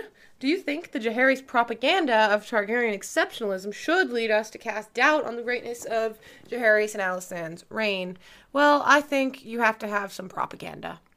I do. I don't think propaganda for a reign is bad. I think that is, in fact, often a good thing. Yeah, to a little get out bit. ahead of it. A little bit, yeah. In this I think case, too. You have to send people out. I think that it makes good, logical sense that the strategy they had of actually sending people out to put out this propaganda and proselytize for them was for the good of their reign and the realm.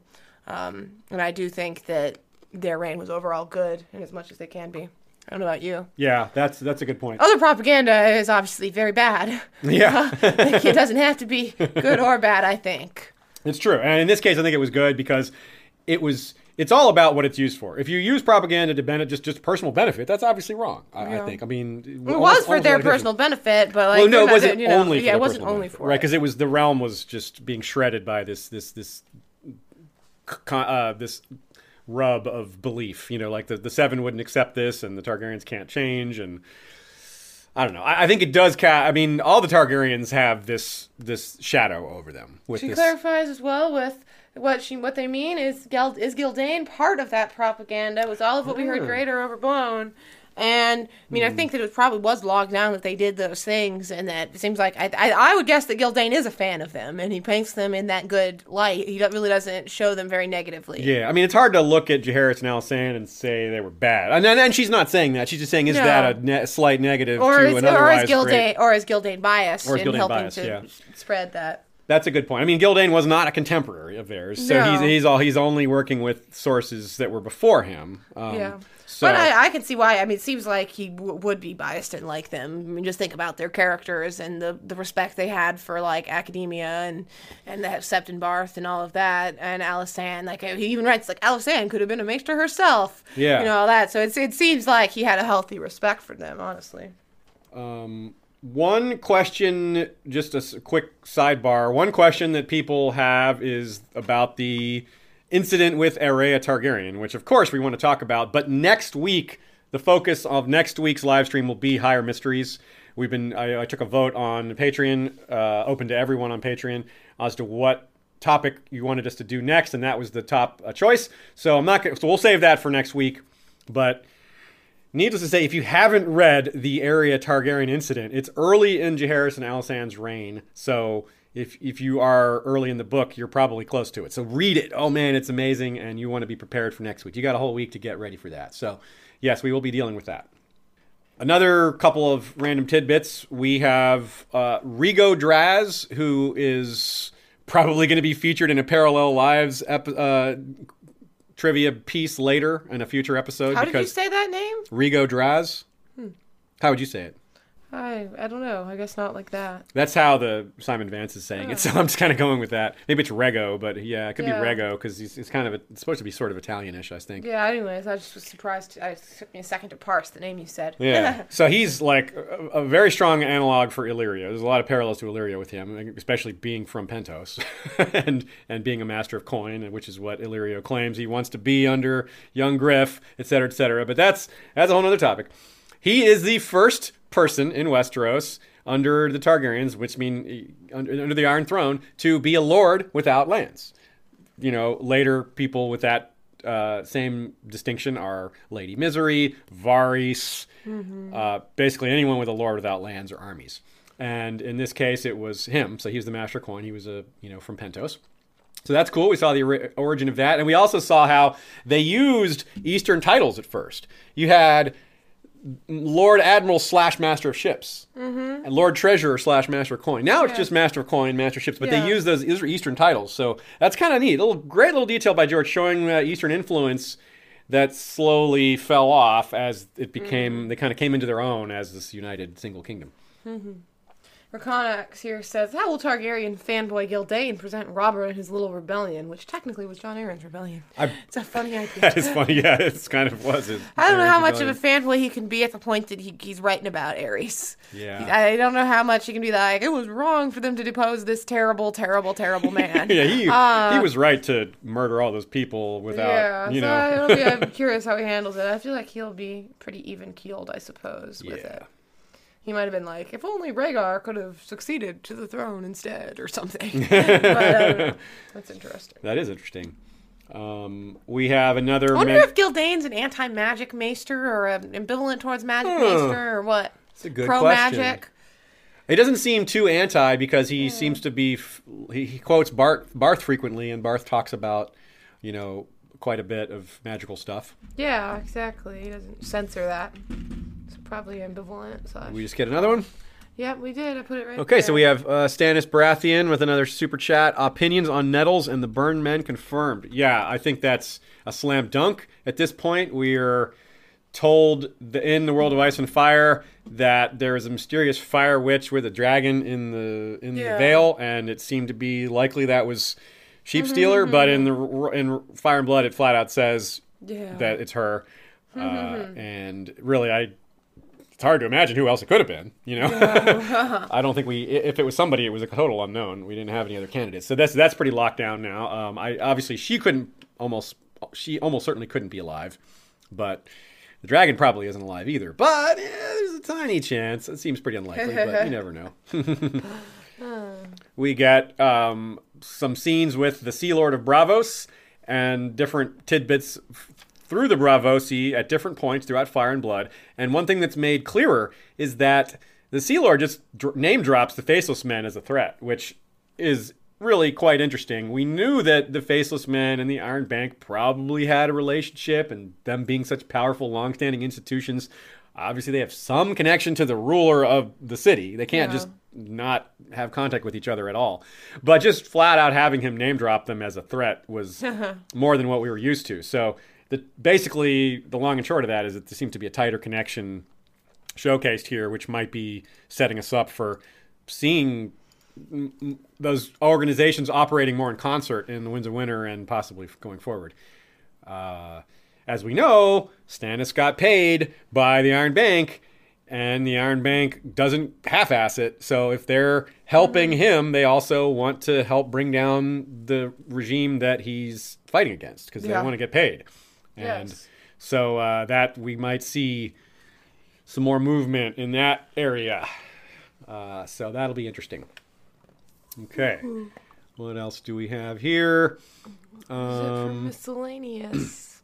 I want to make sure I didn't miss anything up here. Migration? Oh, yeah, we talked about some migration, there's multiple examples of migration from one realm to another, or one region to another. A really big one is Stormlanders, who were brought out of the Stormlands when during the dance when, as part of, I believe it was Boros Baratheon's army, as they fought in the Stormlands, or fought in the Riverlands and in the Crownlands, a lot of them were like, hey, it's better here.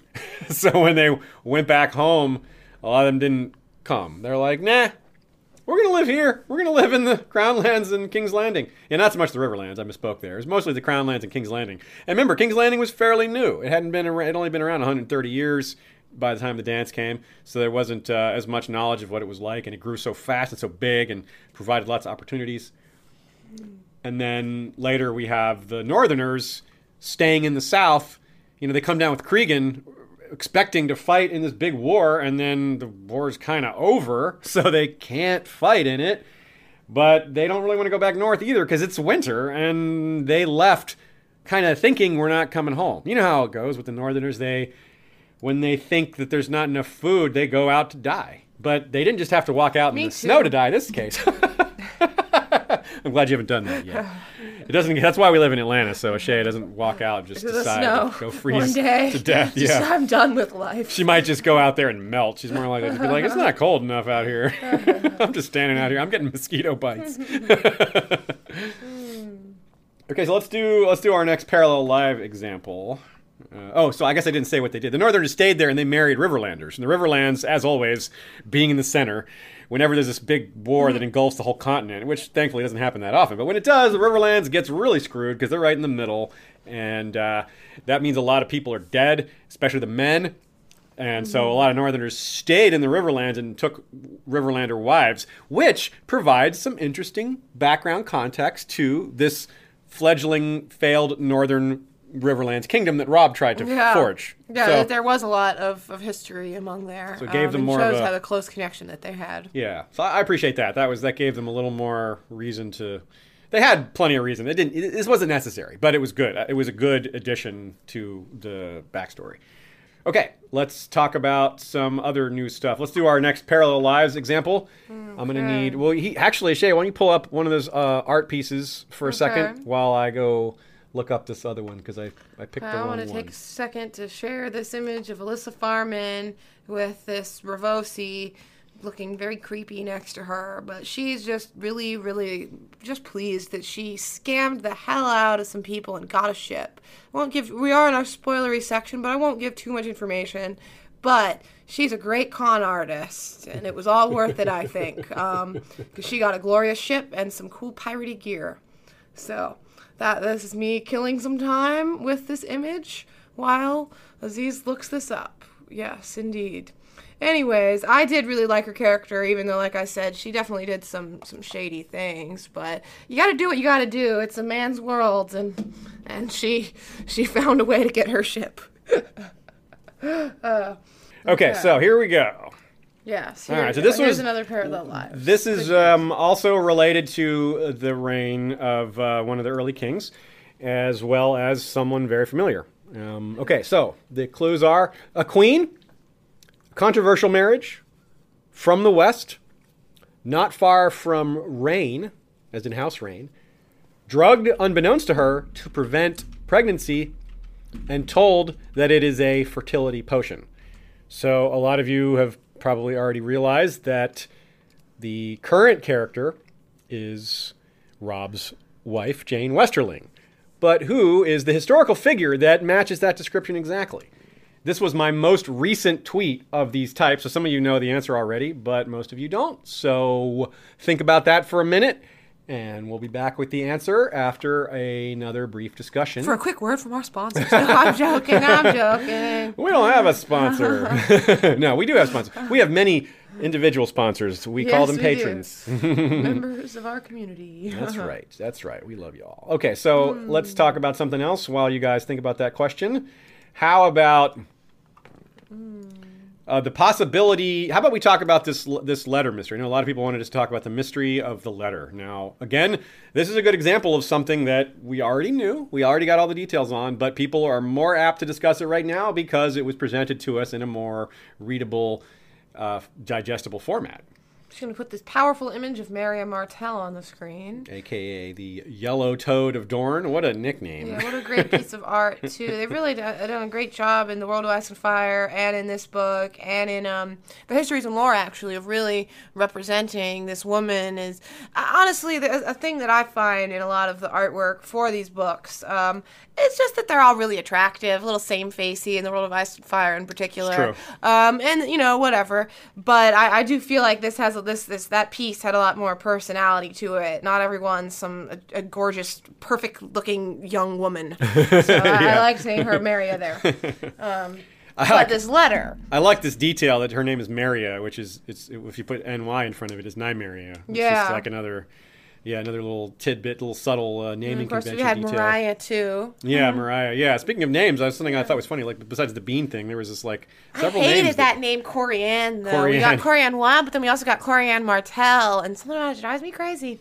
Not an attractive name to me. He just threw in some new names, didn't he? Like, he added the name Victor, which had never been used before. There was some other, just Samantha. Yeah, Samantha. Yeah, just more like normal names. It was a little. Yeah. It wasn't bad. It was just a little odd. I definitely noticed the pattern. George is naming people differently. And then as for Dothrakoi Fracasvalat asking, why is she not wearing a crown? Dornish need no crown. That's why. No. But as for this letter, I think we want to talk about what we think the letter is. I've long felt, and I think it's pretty well.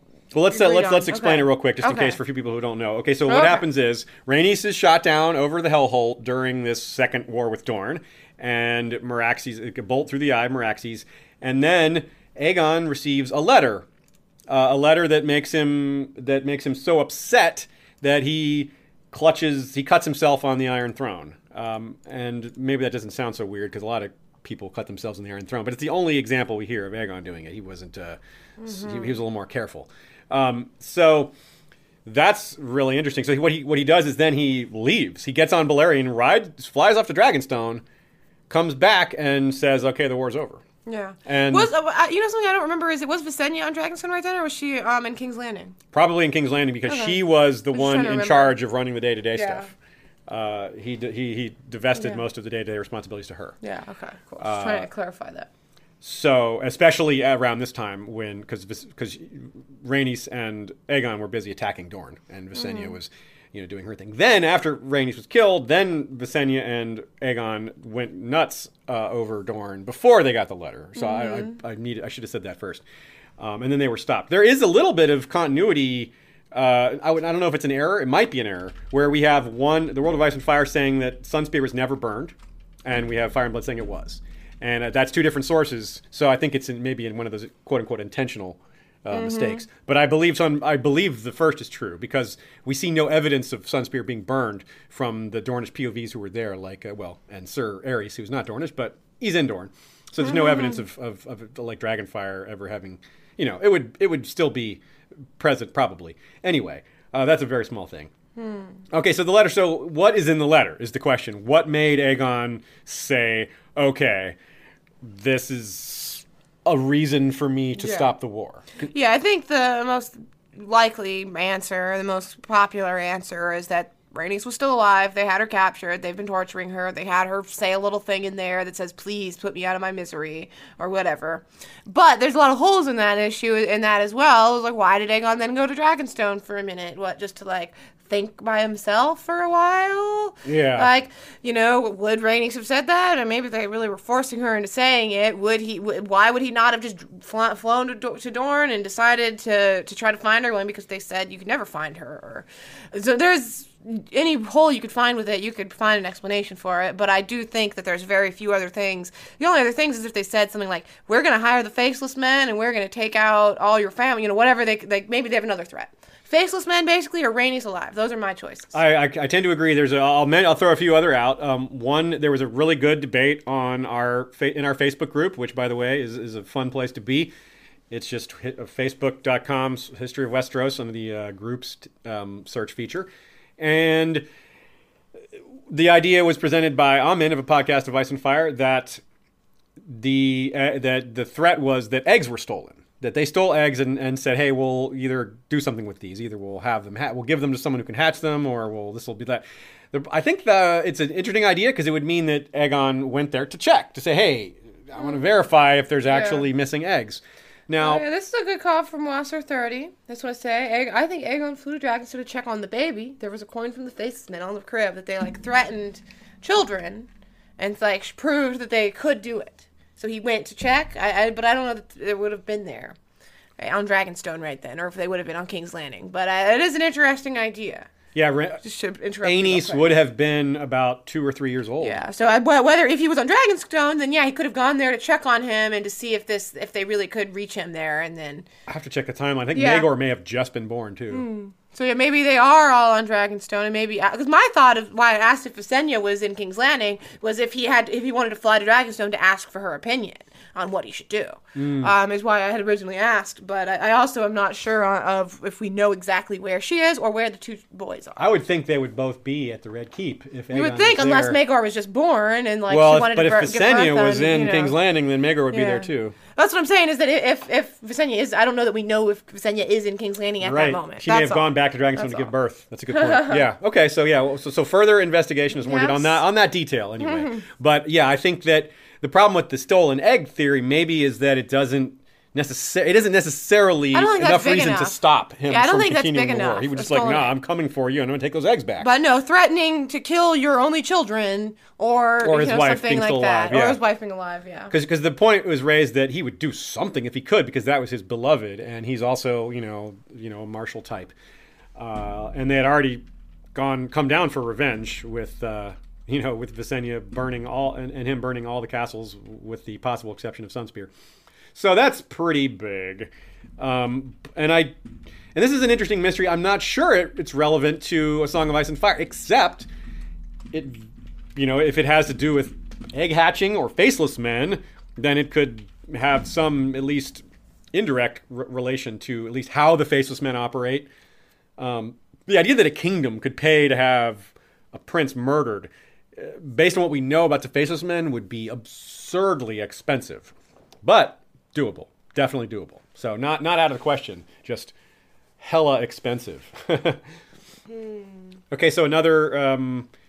one thing that was new in the Conquest that was really cool, only like a line or two, but it got me fired up because I'm already really excited about this possibility for the Winds of Winter, is that there's a mention of a battle between the Targaryen and Arryn fleets, which we had already heard about.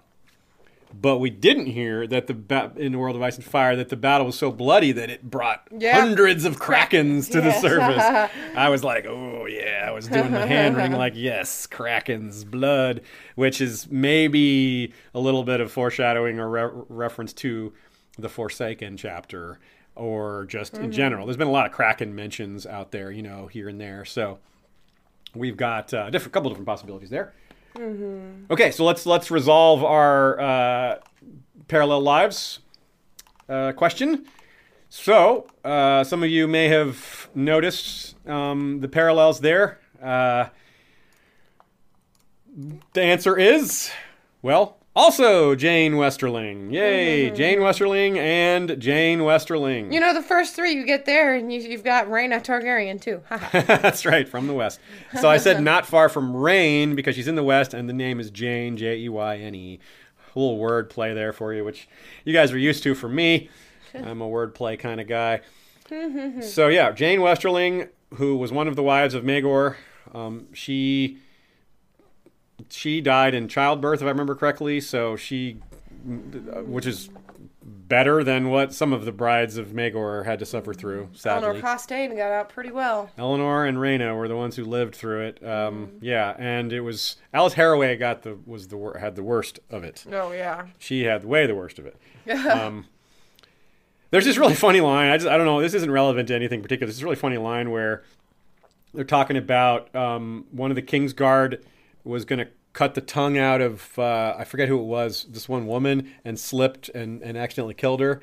And it suggested that this maybe was just a story invented to further blacken Maegor's name. I'm like, how can you further, how can you make Maegor's name any worse? It's like invented by his enemies. Like, That guy's record stands on its own. It's like, yeah. It's like, it'd be like saying, it's like suggesting that Hitler also didn't, like, pour milk and then added the cereal, you know? You can't really make him any worse. You know, someone said something here. I just want to mention, Wasser30 says, yes, but Jaehaera is not a cool name. And I don't know why it made me think of this, but like, okay, we see Dany's nickname is Dany. Yeah. I wonder what some of the other Targaryen nicknames were. You know, Yeah, we like got a few, like Jace and Luke. Like, yeah, we got those, but like Jaehaerys, did he ever go by Jay? Jay-Hay? Like, I just, you know, we have like Alysanne. I imagine some people call her Allie or something. Yeah, Allie, we've seen that as for so, other like, yeah. for other people, it's just an interesting. No one would call her Allie because she's but, the queen. For Jaehaera, but... call her Hera. No, I don't know. Yeah, Jaehaera. Just Hera. Harry. Like, some of them you just can't think of a good nickname. But anyways, I'm going to have to think about that a little bit later and think of some good, funny nicknames. They could call Harry. Yeah, Harry for Harry. Harry. He had his braid all the way down to his, Harry, to his waist, so he could be Harry. Harry's. He did have very long hair. It's true. And then Aerys, the Mad King, also had insane hair because he was afraid of barbers and all that, and razors. Yeah. Because he'd be Harrys also. Yeah, what do you call Rhaena? Just Ray? That'd be Ray also. King May. May. Just Gore. Gore. For sure, Gore yeah, for sure. It's he's Gore. like, yeah, Gore. He's like, yeah, that fits. He's like, Yes. yeah, I'm Gore. It's not May Gore, it's Will Gore. Yes. Definite Gore. Okay, we got about 15 minutes left. Before we wrap it up, we'll keep these around 2 hours as our usual, as is our wont. Yeah. Let's go a little farther in our document here. Yeah. I think one thing people definitely have asked us about a lot is this Melanie Piper. Okay. Rhaena's I would like friend, to talk about Melanie Piper. who was a warrior woman type person, you know, wore armor and fought and all that, red-haired. Yeah. Was one of her favorites, one of her friends. But this is something I wanted to clarify. Like, I had some people ask me about this, like, why would she keep them around after they were her favorite? Well, not all of her favorites had to be her lovers, you know, like, she could have had a thing for them and it never to have really come to anything. And they could also have, like, multiple of them can be gay, and, like, maybe Melanie was with Sam Stokeworth, you know, like, it doesn't have to, we don't know the full story there, but regardless, they all seem to stay in very good terms with each other after the fact, except for Alyssa when she left. Yeah. But yeah. the bigger question with Melanie is whether there's a connection here with her and Melisandre, Melanie Lot 7. My eyes shot up when I saw that name. It was like a redhead woman named Melanie. We have no other Melanies in the entire series except Melisandre. So that was huge. And I was thinking, like, I bet a lot of you, when you saw that name, were like, is that her? Is that Melisandre? Because it could have been, but no, we find out that she died. We find out that she died, so it's very unlikely. Yeah, she's a red herring. A red herring. Yeah. That's genius. Yeah, exactly. It's not up there, but yeah, it literally is a red herring. Red herring. That's genius. Also, this is not relevant to anything, but someone did ask me, and they seemed very, like they really, Ruckus of Red Lake really wanted to know how I get my hair a lighter red. And I just mix a bunch of colors together. So I use Ion Color Brilliance, and I mix like 5 or 6 colors. So that's all I can tell you. Get Ion Color Brilliance. Also, we have a big shiny light blasting at us. Yeah, making it look all nice and light. But I never know what color red I'll end up It always with. looks good, though. Anyways, just had to tell you, especially since your name was of Red Lake. You got to get that red hair going. She's familiar with Silverwing. But no, I did, but yeah, otherwise, even beyond Melanie, whether it could be her, whether she died, it just doesn't seem like the type of character that Melisandre is, the warrior, and, you know. Yeah. It just does, there's not a lot of comparisons other than the name. But it does tell us that, you know, Melanie is a name in Westeros and in the Riverlands. Yep. So I think that's more relevant. This is a good example of one of the things that was new in Sons of the Dragon, because this was in the Sons of the Dragon portion, but it was not in the Sons of the Dragon novella. Same goes for a few extra descriptions of Dreamfire. We got a little more detail on what Dreamfire looked like. Mm-hmm. We also got note that Maegor's second wife was a Valyrian ceremony, which I don't think we knew that. Visenya married them. Did the ceremony. I don't think we knew that. We didn't know really at all that Rhaenys and Visenya did all those marriages at all. Like, they were really into marrying. Yes. By the way, anyone who plays CK2, Crusader Kings 2, or who watches Aziz play it, I and a lot of other people who play it are very into the marriage aspect of it. And so I really could relate to Alysanne, Rhaenys, and Visenya, like, just doing marriages, getting involved in all these families. I'm like, yeah, it's fun. Yeah, and then you forge lifetime, bonds. It's kind of like it's a thing that seems to have stopped. Like Rhaenys and Visenya arranged a lot of marriages. Alysanne arranged a lot of marriages, and Alysanne was arranging marriages like lower level marriages too, not just high lords and ladies. She was arranging like for the people with her, like her ladies in waiting. Well, those are mostly lords and but still not like the highest, not the highest of the high, not like all Lord Paramount, level, but lower level people. And that to me is ties into the whole Grand Northern Conspiracy and some of those thoughts. Because some people think one of the elements of the Grand Northern Conspiracy is the number of cross-regional marriages was unusual. It was like the Riverlands married into the North and into the Vale, whereas usually they would just marry inwardly. And the North married into this, where the North had previously not married outside of the North hardly at all. So part of that, I think this is addressing that in part to show that it wasn't completely new, but yes, it was an unusual amount of that happened before Aerys, before Robert's Rebellion. So it kind of verifies that by giving the context and showing that it happened in spurts under certain queens. Someone here, Stannis Baratheon again, actually asked if our opinion of Daemon Targaryen improved, which is a good question because I actually think my opinion of him did slightly improve because of what we got of him in Nettles.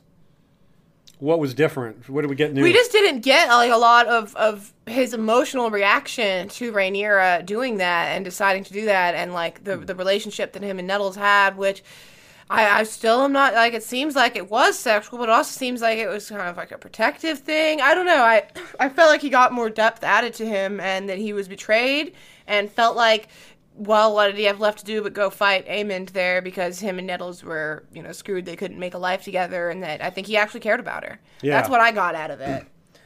So I kind of did like him a little bit more. I'm still a big fan of Daemon, though. Yeah, he's certainly an interesting character because he's one of those guys that if you're really judging him from a moral perspective, he's terrible. But he's a really entertaining character. Mm-hmm. And he's definitely the kind of guy you want on your side. Mm-hmm. You do not want to be facing him, So he's interesting, I think, for sure. And like we said earlier, he is a very strong parallel for the Red Viper. We'll lay out the specifics. Speaking of parallels, I wanted to pose a question to everyone. Who do you guys think, if anyone, Rhaegar Baratheon is a parallel to? Because Aziz and I have been thinking about it, and I'm not too sure. There's some story beats of his that I don't know. Not everyone has to have a parallel, but I couldn't help but wonder. I mean, he marries later in life, has another set of children with Alyssa, and has a lot of other milestone moments. He was just a very major character, and I really can't think of any characters that really remind me much of him. The closest is Tywin, but even Tywin isn't a great match. A High Lord that had a lot of power, but Tywin never tried to mess with the marriages. Tywin never tried to dominate Aerys. He just tried to keep him from being terrible. So that doesn't even work that well. And like you said, there doesn't have to be a parallel, but usually there is, as we've found. If we go through the Targaryen family tree, there's a parallel for pretty much everyone. Yeah. With very few exceptions. So, but this might be a sort of an exception because he's not a Targaryen, but still. Stannis chimes in with Rhaegar as the man Robert Baratheon could have been. Of course, Stannis had to chime in here. Yeah, that's funny. Someone else was asking about Sarah Targaryen, one of Alysanne's daughters, and we have talked about this a good bit before, but I never get tired of bringing up this comparison of Alysanne's daughters, and because we have these three daughters, Visera, Sarah, and Maegelle. Maegelle. They're like the three-headed dragon of the Black Dragon conspiracy. Yes. Right? Yes. Okay, so literally Visera has Sarah spelled like Illyrio Sarah. Right. And Sarah is just said like it. Sarah is said like it, and she ran the brothel. Yeah, in Lys. In Lys. And remember, Illyrio's Sarah he says he's supposedly found in a brothel. And then Maegelle died of the Great Plague. Yes, exactly. Which is what killed Illyrio's Sarah. So those three characters, their stories combined, are a direct parallel to Illyrio's Sarah, who is possibly probably the mother of young Griff, who is, of course, a hidden Blackfire, as is widely believed in the fandom and by both of us. Yeah. So that's just an interesting thing. But on the subject, though, of these, they talk about Sarah and how wild she was, and obviously she ended up just leaving and ruling Lys, basically, as we find out. She did quite well. But I really liked a lot of the other tales of like girlhood rebellion that they had in there. And we have obviously the very sad drunk riding incident, which like I did appreciate. Like, it's really sad, but like I want to know the fun things that people get up to. It's not all just day-to-day life. Sometimes people go out and get drunk and ride through the streets. Like, it seems like that kind of thing could happen if you race through the streets drunk on a horse, just like in a car. You're gonna have a. So there's a little thing we knew about before, but I appreciated seeing more about the context of her going out and that she was out with a bunch of people. They were partying. But another Targaryen that we talked about already was Arya. And she played a lot of pranks too. She did. And was just I just like seeing that. She wasn't as bad as Sarah. Sarah's pranks were awful. I mean, her pranks were bad, but like Arya was maybe more extreme, funnier. Arya's the one. Arya's the one who dyed all the cloaks pink. If you remember. That's a good one. Sarah did it. No, Sarah did the pinks? Yes, Sarah's the one who did them all pink. She did the bees too. And the bees, yes.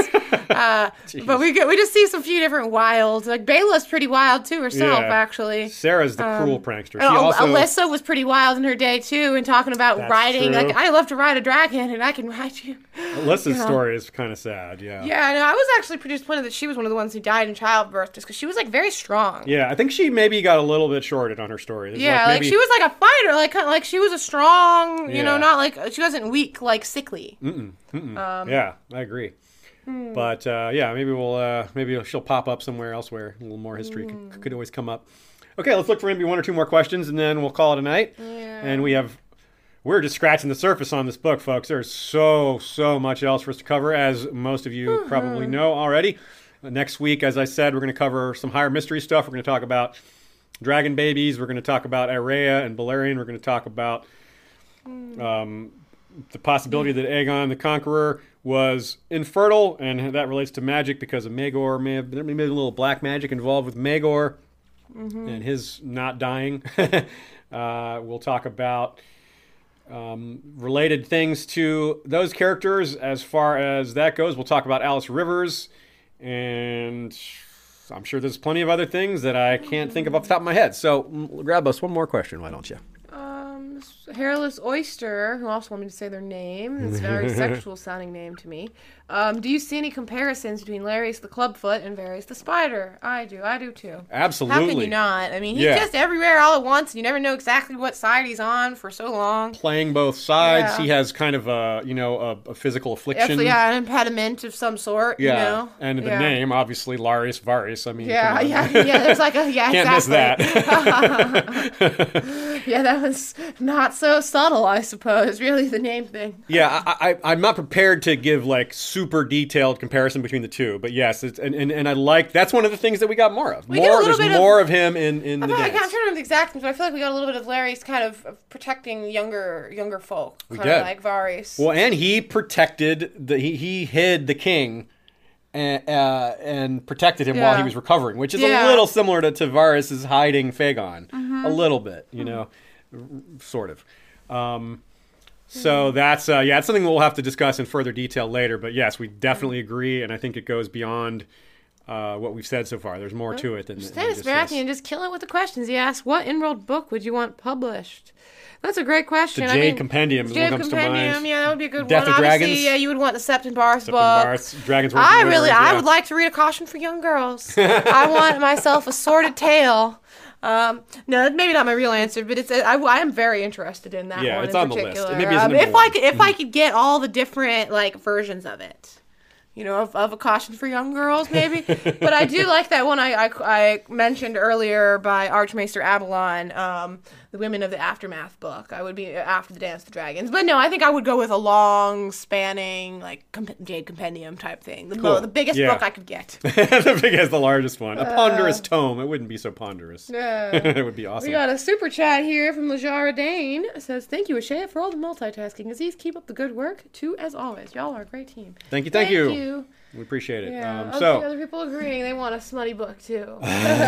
So, certainly we welcome feedback as we're entering this new weekly series. If you guys have suggestions for how we handle questions or how we handle the timeline or just how we're handling just about anything, let us know. We're always open to suggestions. As anyone who's been following our show for a while knows that we like to mix it up and tweak things and try to see what works and don't get stuck doing the same thing every time. So let us know what y'all think. Yes, Get your questions ready. We will be having guests, and you will be a guest. We haven't asked you, but you will be a guest. We're going to be having guests. Yeah. Definitely, like we mentioned at the beginning of the episode, Lady Gwen is lined up to be in it for sure, and we have a long list of people to invite, and many months before the next season to get all these guests on. That's right. We're going to be doing, like I said, we're going to be doing this at least until season 8, which is April. So that's quite a while. It's like more than 4 months, and we're going to be including, that's a lot of time for guests. Yeah, LML is going to be one of them. We'll have pretty much anyone we've had in the past is not unlikely to return, but we'll also be bringing in some new faces, people that we've guested with that we haven't brought on our show yet. Like Eliana and Chloe. I see Eliana there in the chat. Yeah, we'll definitely have Eliana on, no question. But no Chloe. You didn't address that. Like, no Chloe, no way. No. We'll definitely have Chloe also, but she's not in the chat, so she gets to come on second. Eliana gets to be first. Yeah, so pretty much if you have guests you want to see, definitely let us know. We can make that happen. Better if you leave them in the comments for this video rather than in the chat here, because the chat will disappear over time. Yeah, so although they do at least do chat replays now when you watch the video, but still, yes, we're not going to watch all the chat. We can't go back and look at all that. Eliana's are so offended. Yeah, I know. I had to call Aziz out for that. It wasn't me. Don't tell Chloe. It wasn't me, okay? Don't tell her. Tell her to only watch the first hour and 50 minutes of this. Tell her to stop before the last 10 minutes. Yeah, perfect. Okay, everybody. Valar reread Valar read us in this case. Yeah, or Valar reread us. I'm on my second read. Or re-listen us. Aziz is not on his second read. He's on his whatever listen through. No, I'm on my second read and my third listen. That's what I'm saying. Oh, you're right. You're not on your. I misspoke. You were correct. You read it more times than that, technically. Yeah, and it's interesting that reading is better for me personally, but I catch things because of the way he pronounces certain things. The bean joke, for example. Real quick, Reconex asked if we could put a chat window into the live stream, and that is something that we have the ability to do. I've never done it just because it encourages people, I think, to be incendiary or try to troll or something and get their terrible comment on the stream. So, like, maybe with a delay, I have thought about that, and other people maybe have more experience with it and could tell me, but I feel like it just encourages people to try to get attention like that. So anyways, that's my thought on that. You chime in if you have thoughts on that. Just wanted to bring that up because we've thought about it before. Yeah, that's a good point. Yeah, we have had, in last season during the TV show, we had someone go to great efforts to try to spoil people. Yeah, and during TV season, 100% we will not have it on the screen. But now it's a little more possible. Yeah, and I'm going to be on Between Two Werewoods soon. LML's show. Is it this week or the week after? I forget when we're doing that. But yeah, I guess we don't have a date yet. But we're going to be talking about some really cool parallels to this story, Memory, Sorrow, and Thorn. There's some really neat. It's a huge influence on A Song of Ice and Fire. This Sunday. Oh, it is this Sunday. Okay, cool. Okay, excellent. This Sunday, that is the 16th, right? Yeah, the 16th. So that's 3:00 Eastern Standard Time. The 16th, and if you miss it, you can always catch the replay. So yeah, I'll be there, and so will LML. Hey, who else do we have coming? Do we have Gray Area and Bookshelf Stud? Is that right? I hope that's right. So if it's wrong, well, you guys will find out. So anyway, thanks everybody on behalf of Ashea and all of our fellow Westorians. We'll see you next Tuesday. I can say goodbye myself, Aziz. Goodbye, everyone. Okay, thanks for letting me talk for once. Goodbye. And we're back with the Patreon credits. Yeah, I forgot the Patreon credits. So anyone who's still here. But I caught it. Good. I've got your back, everyone. So I want to shout out to Lord Mark of House Joseph, the Snow and Winterfell, rider of Mazlacartho, the white dragon with green scales, horns, wings, and talons, forever in our memory. Peers of the Realm include the mysterious BR, Hand of the King.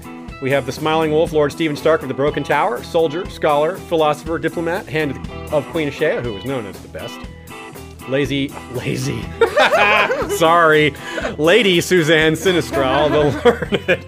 Damn it. What a tongue twister that was. Asks post-credit scene. What will the next Marvel movie be?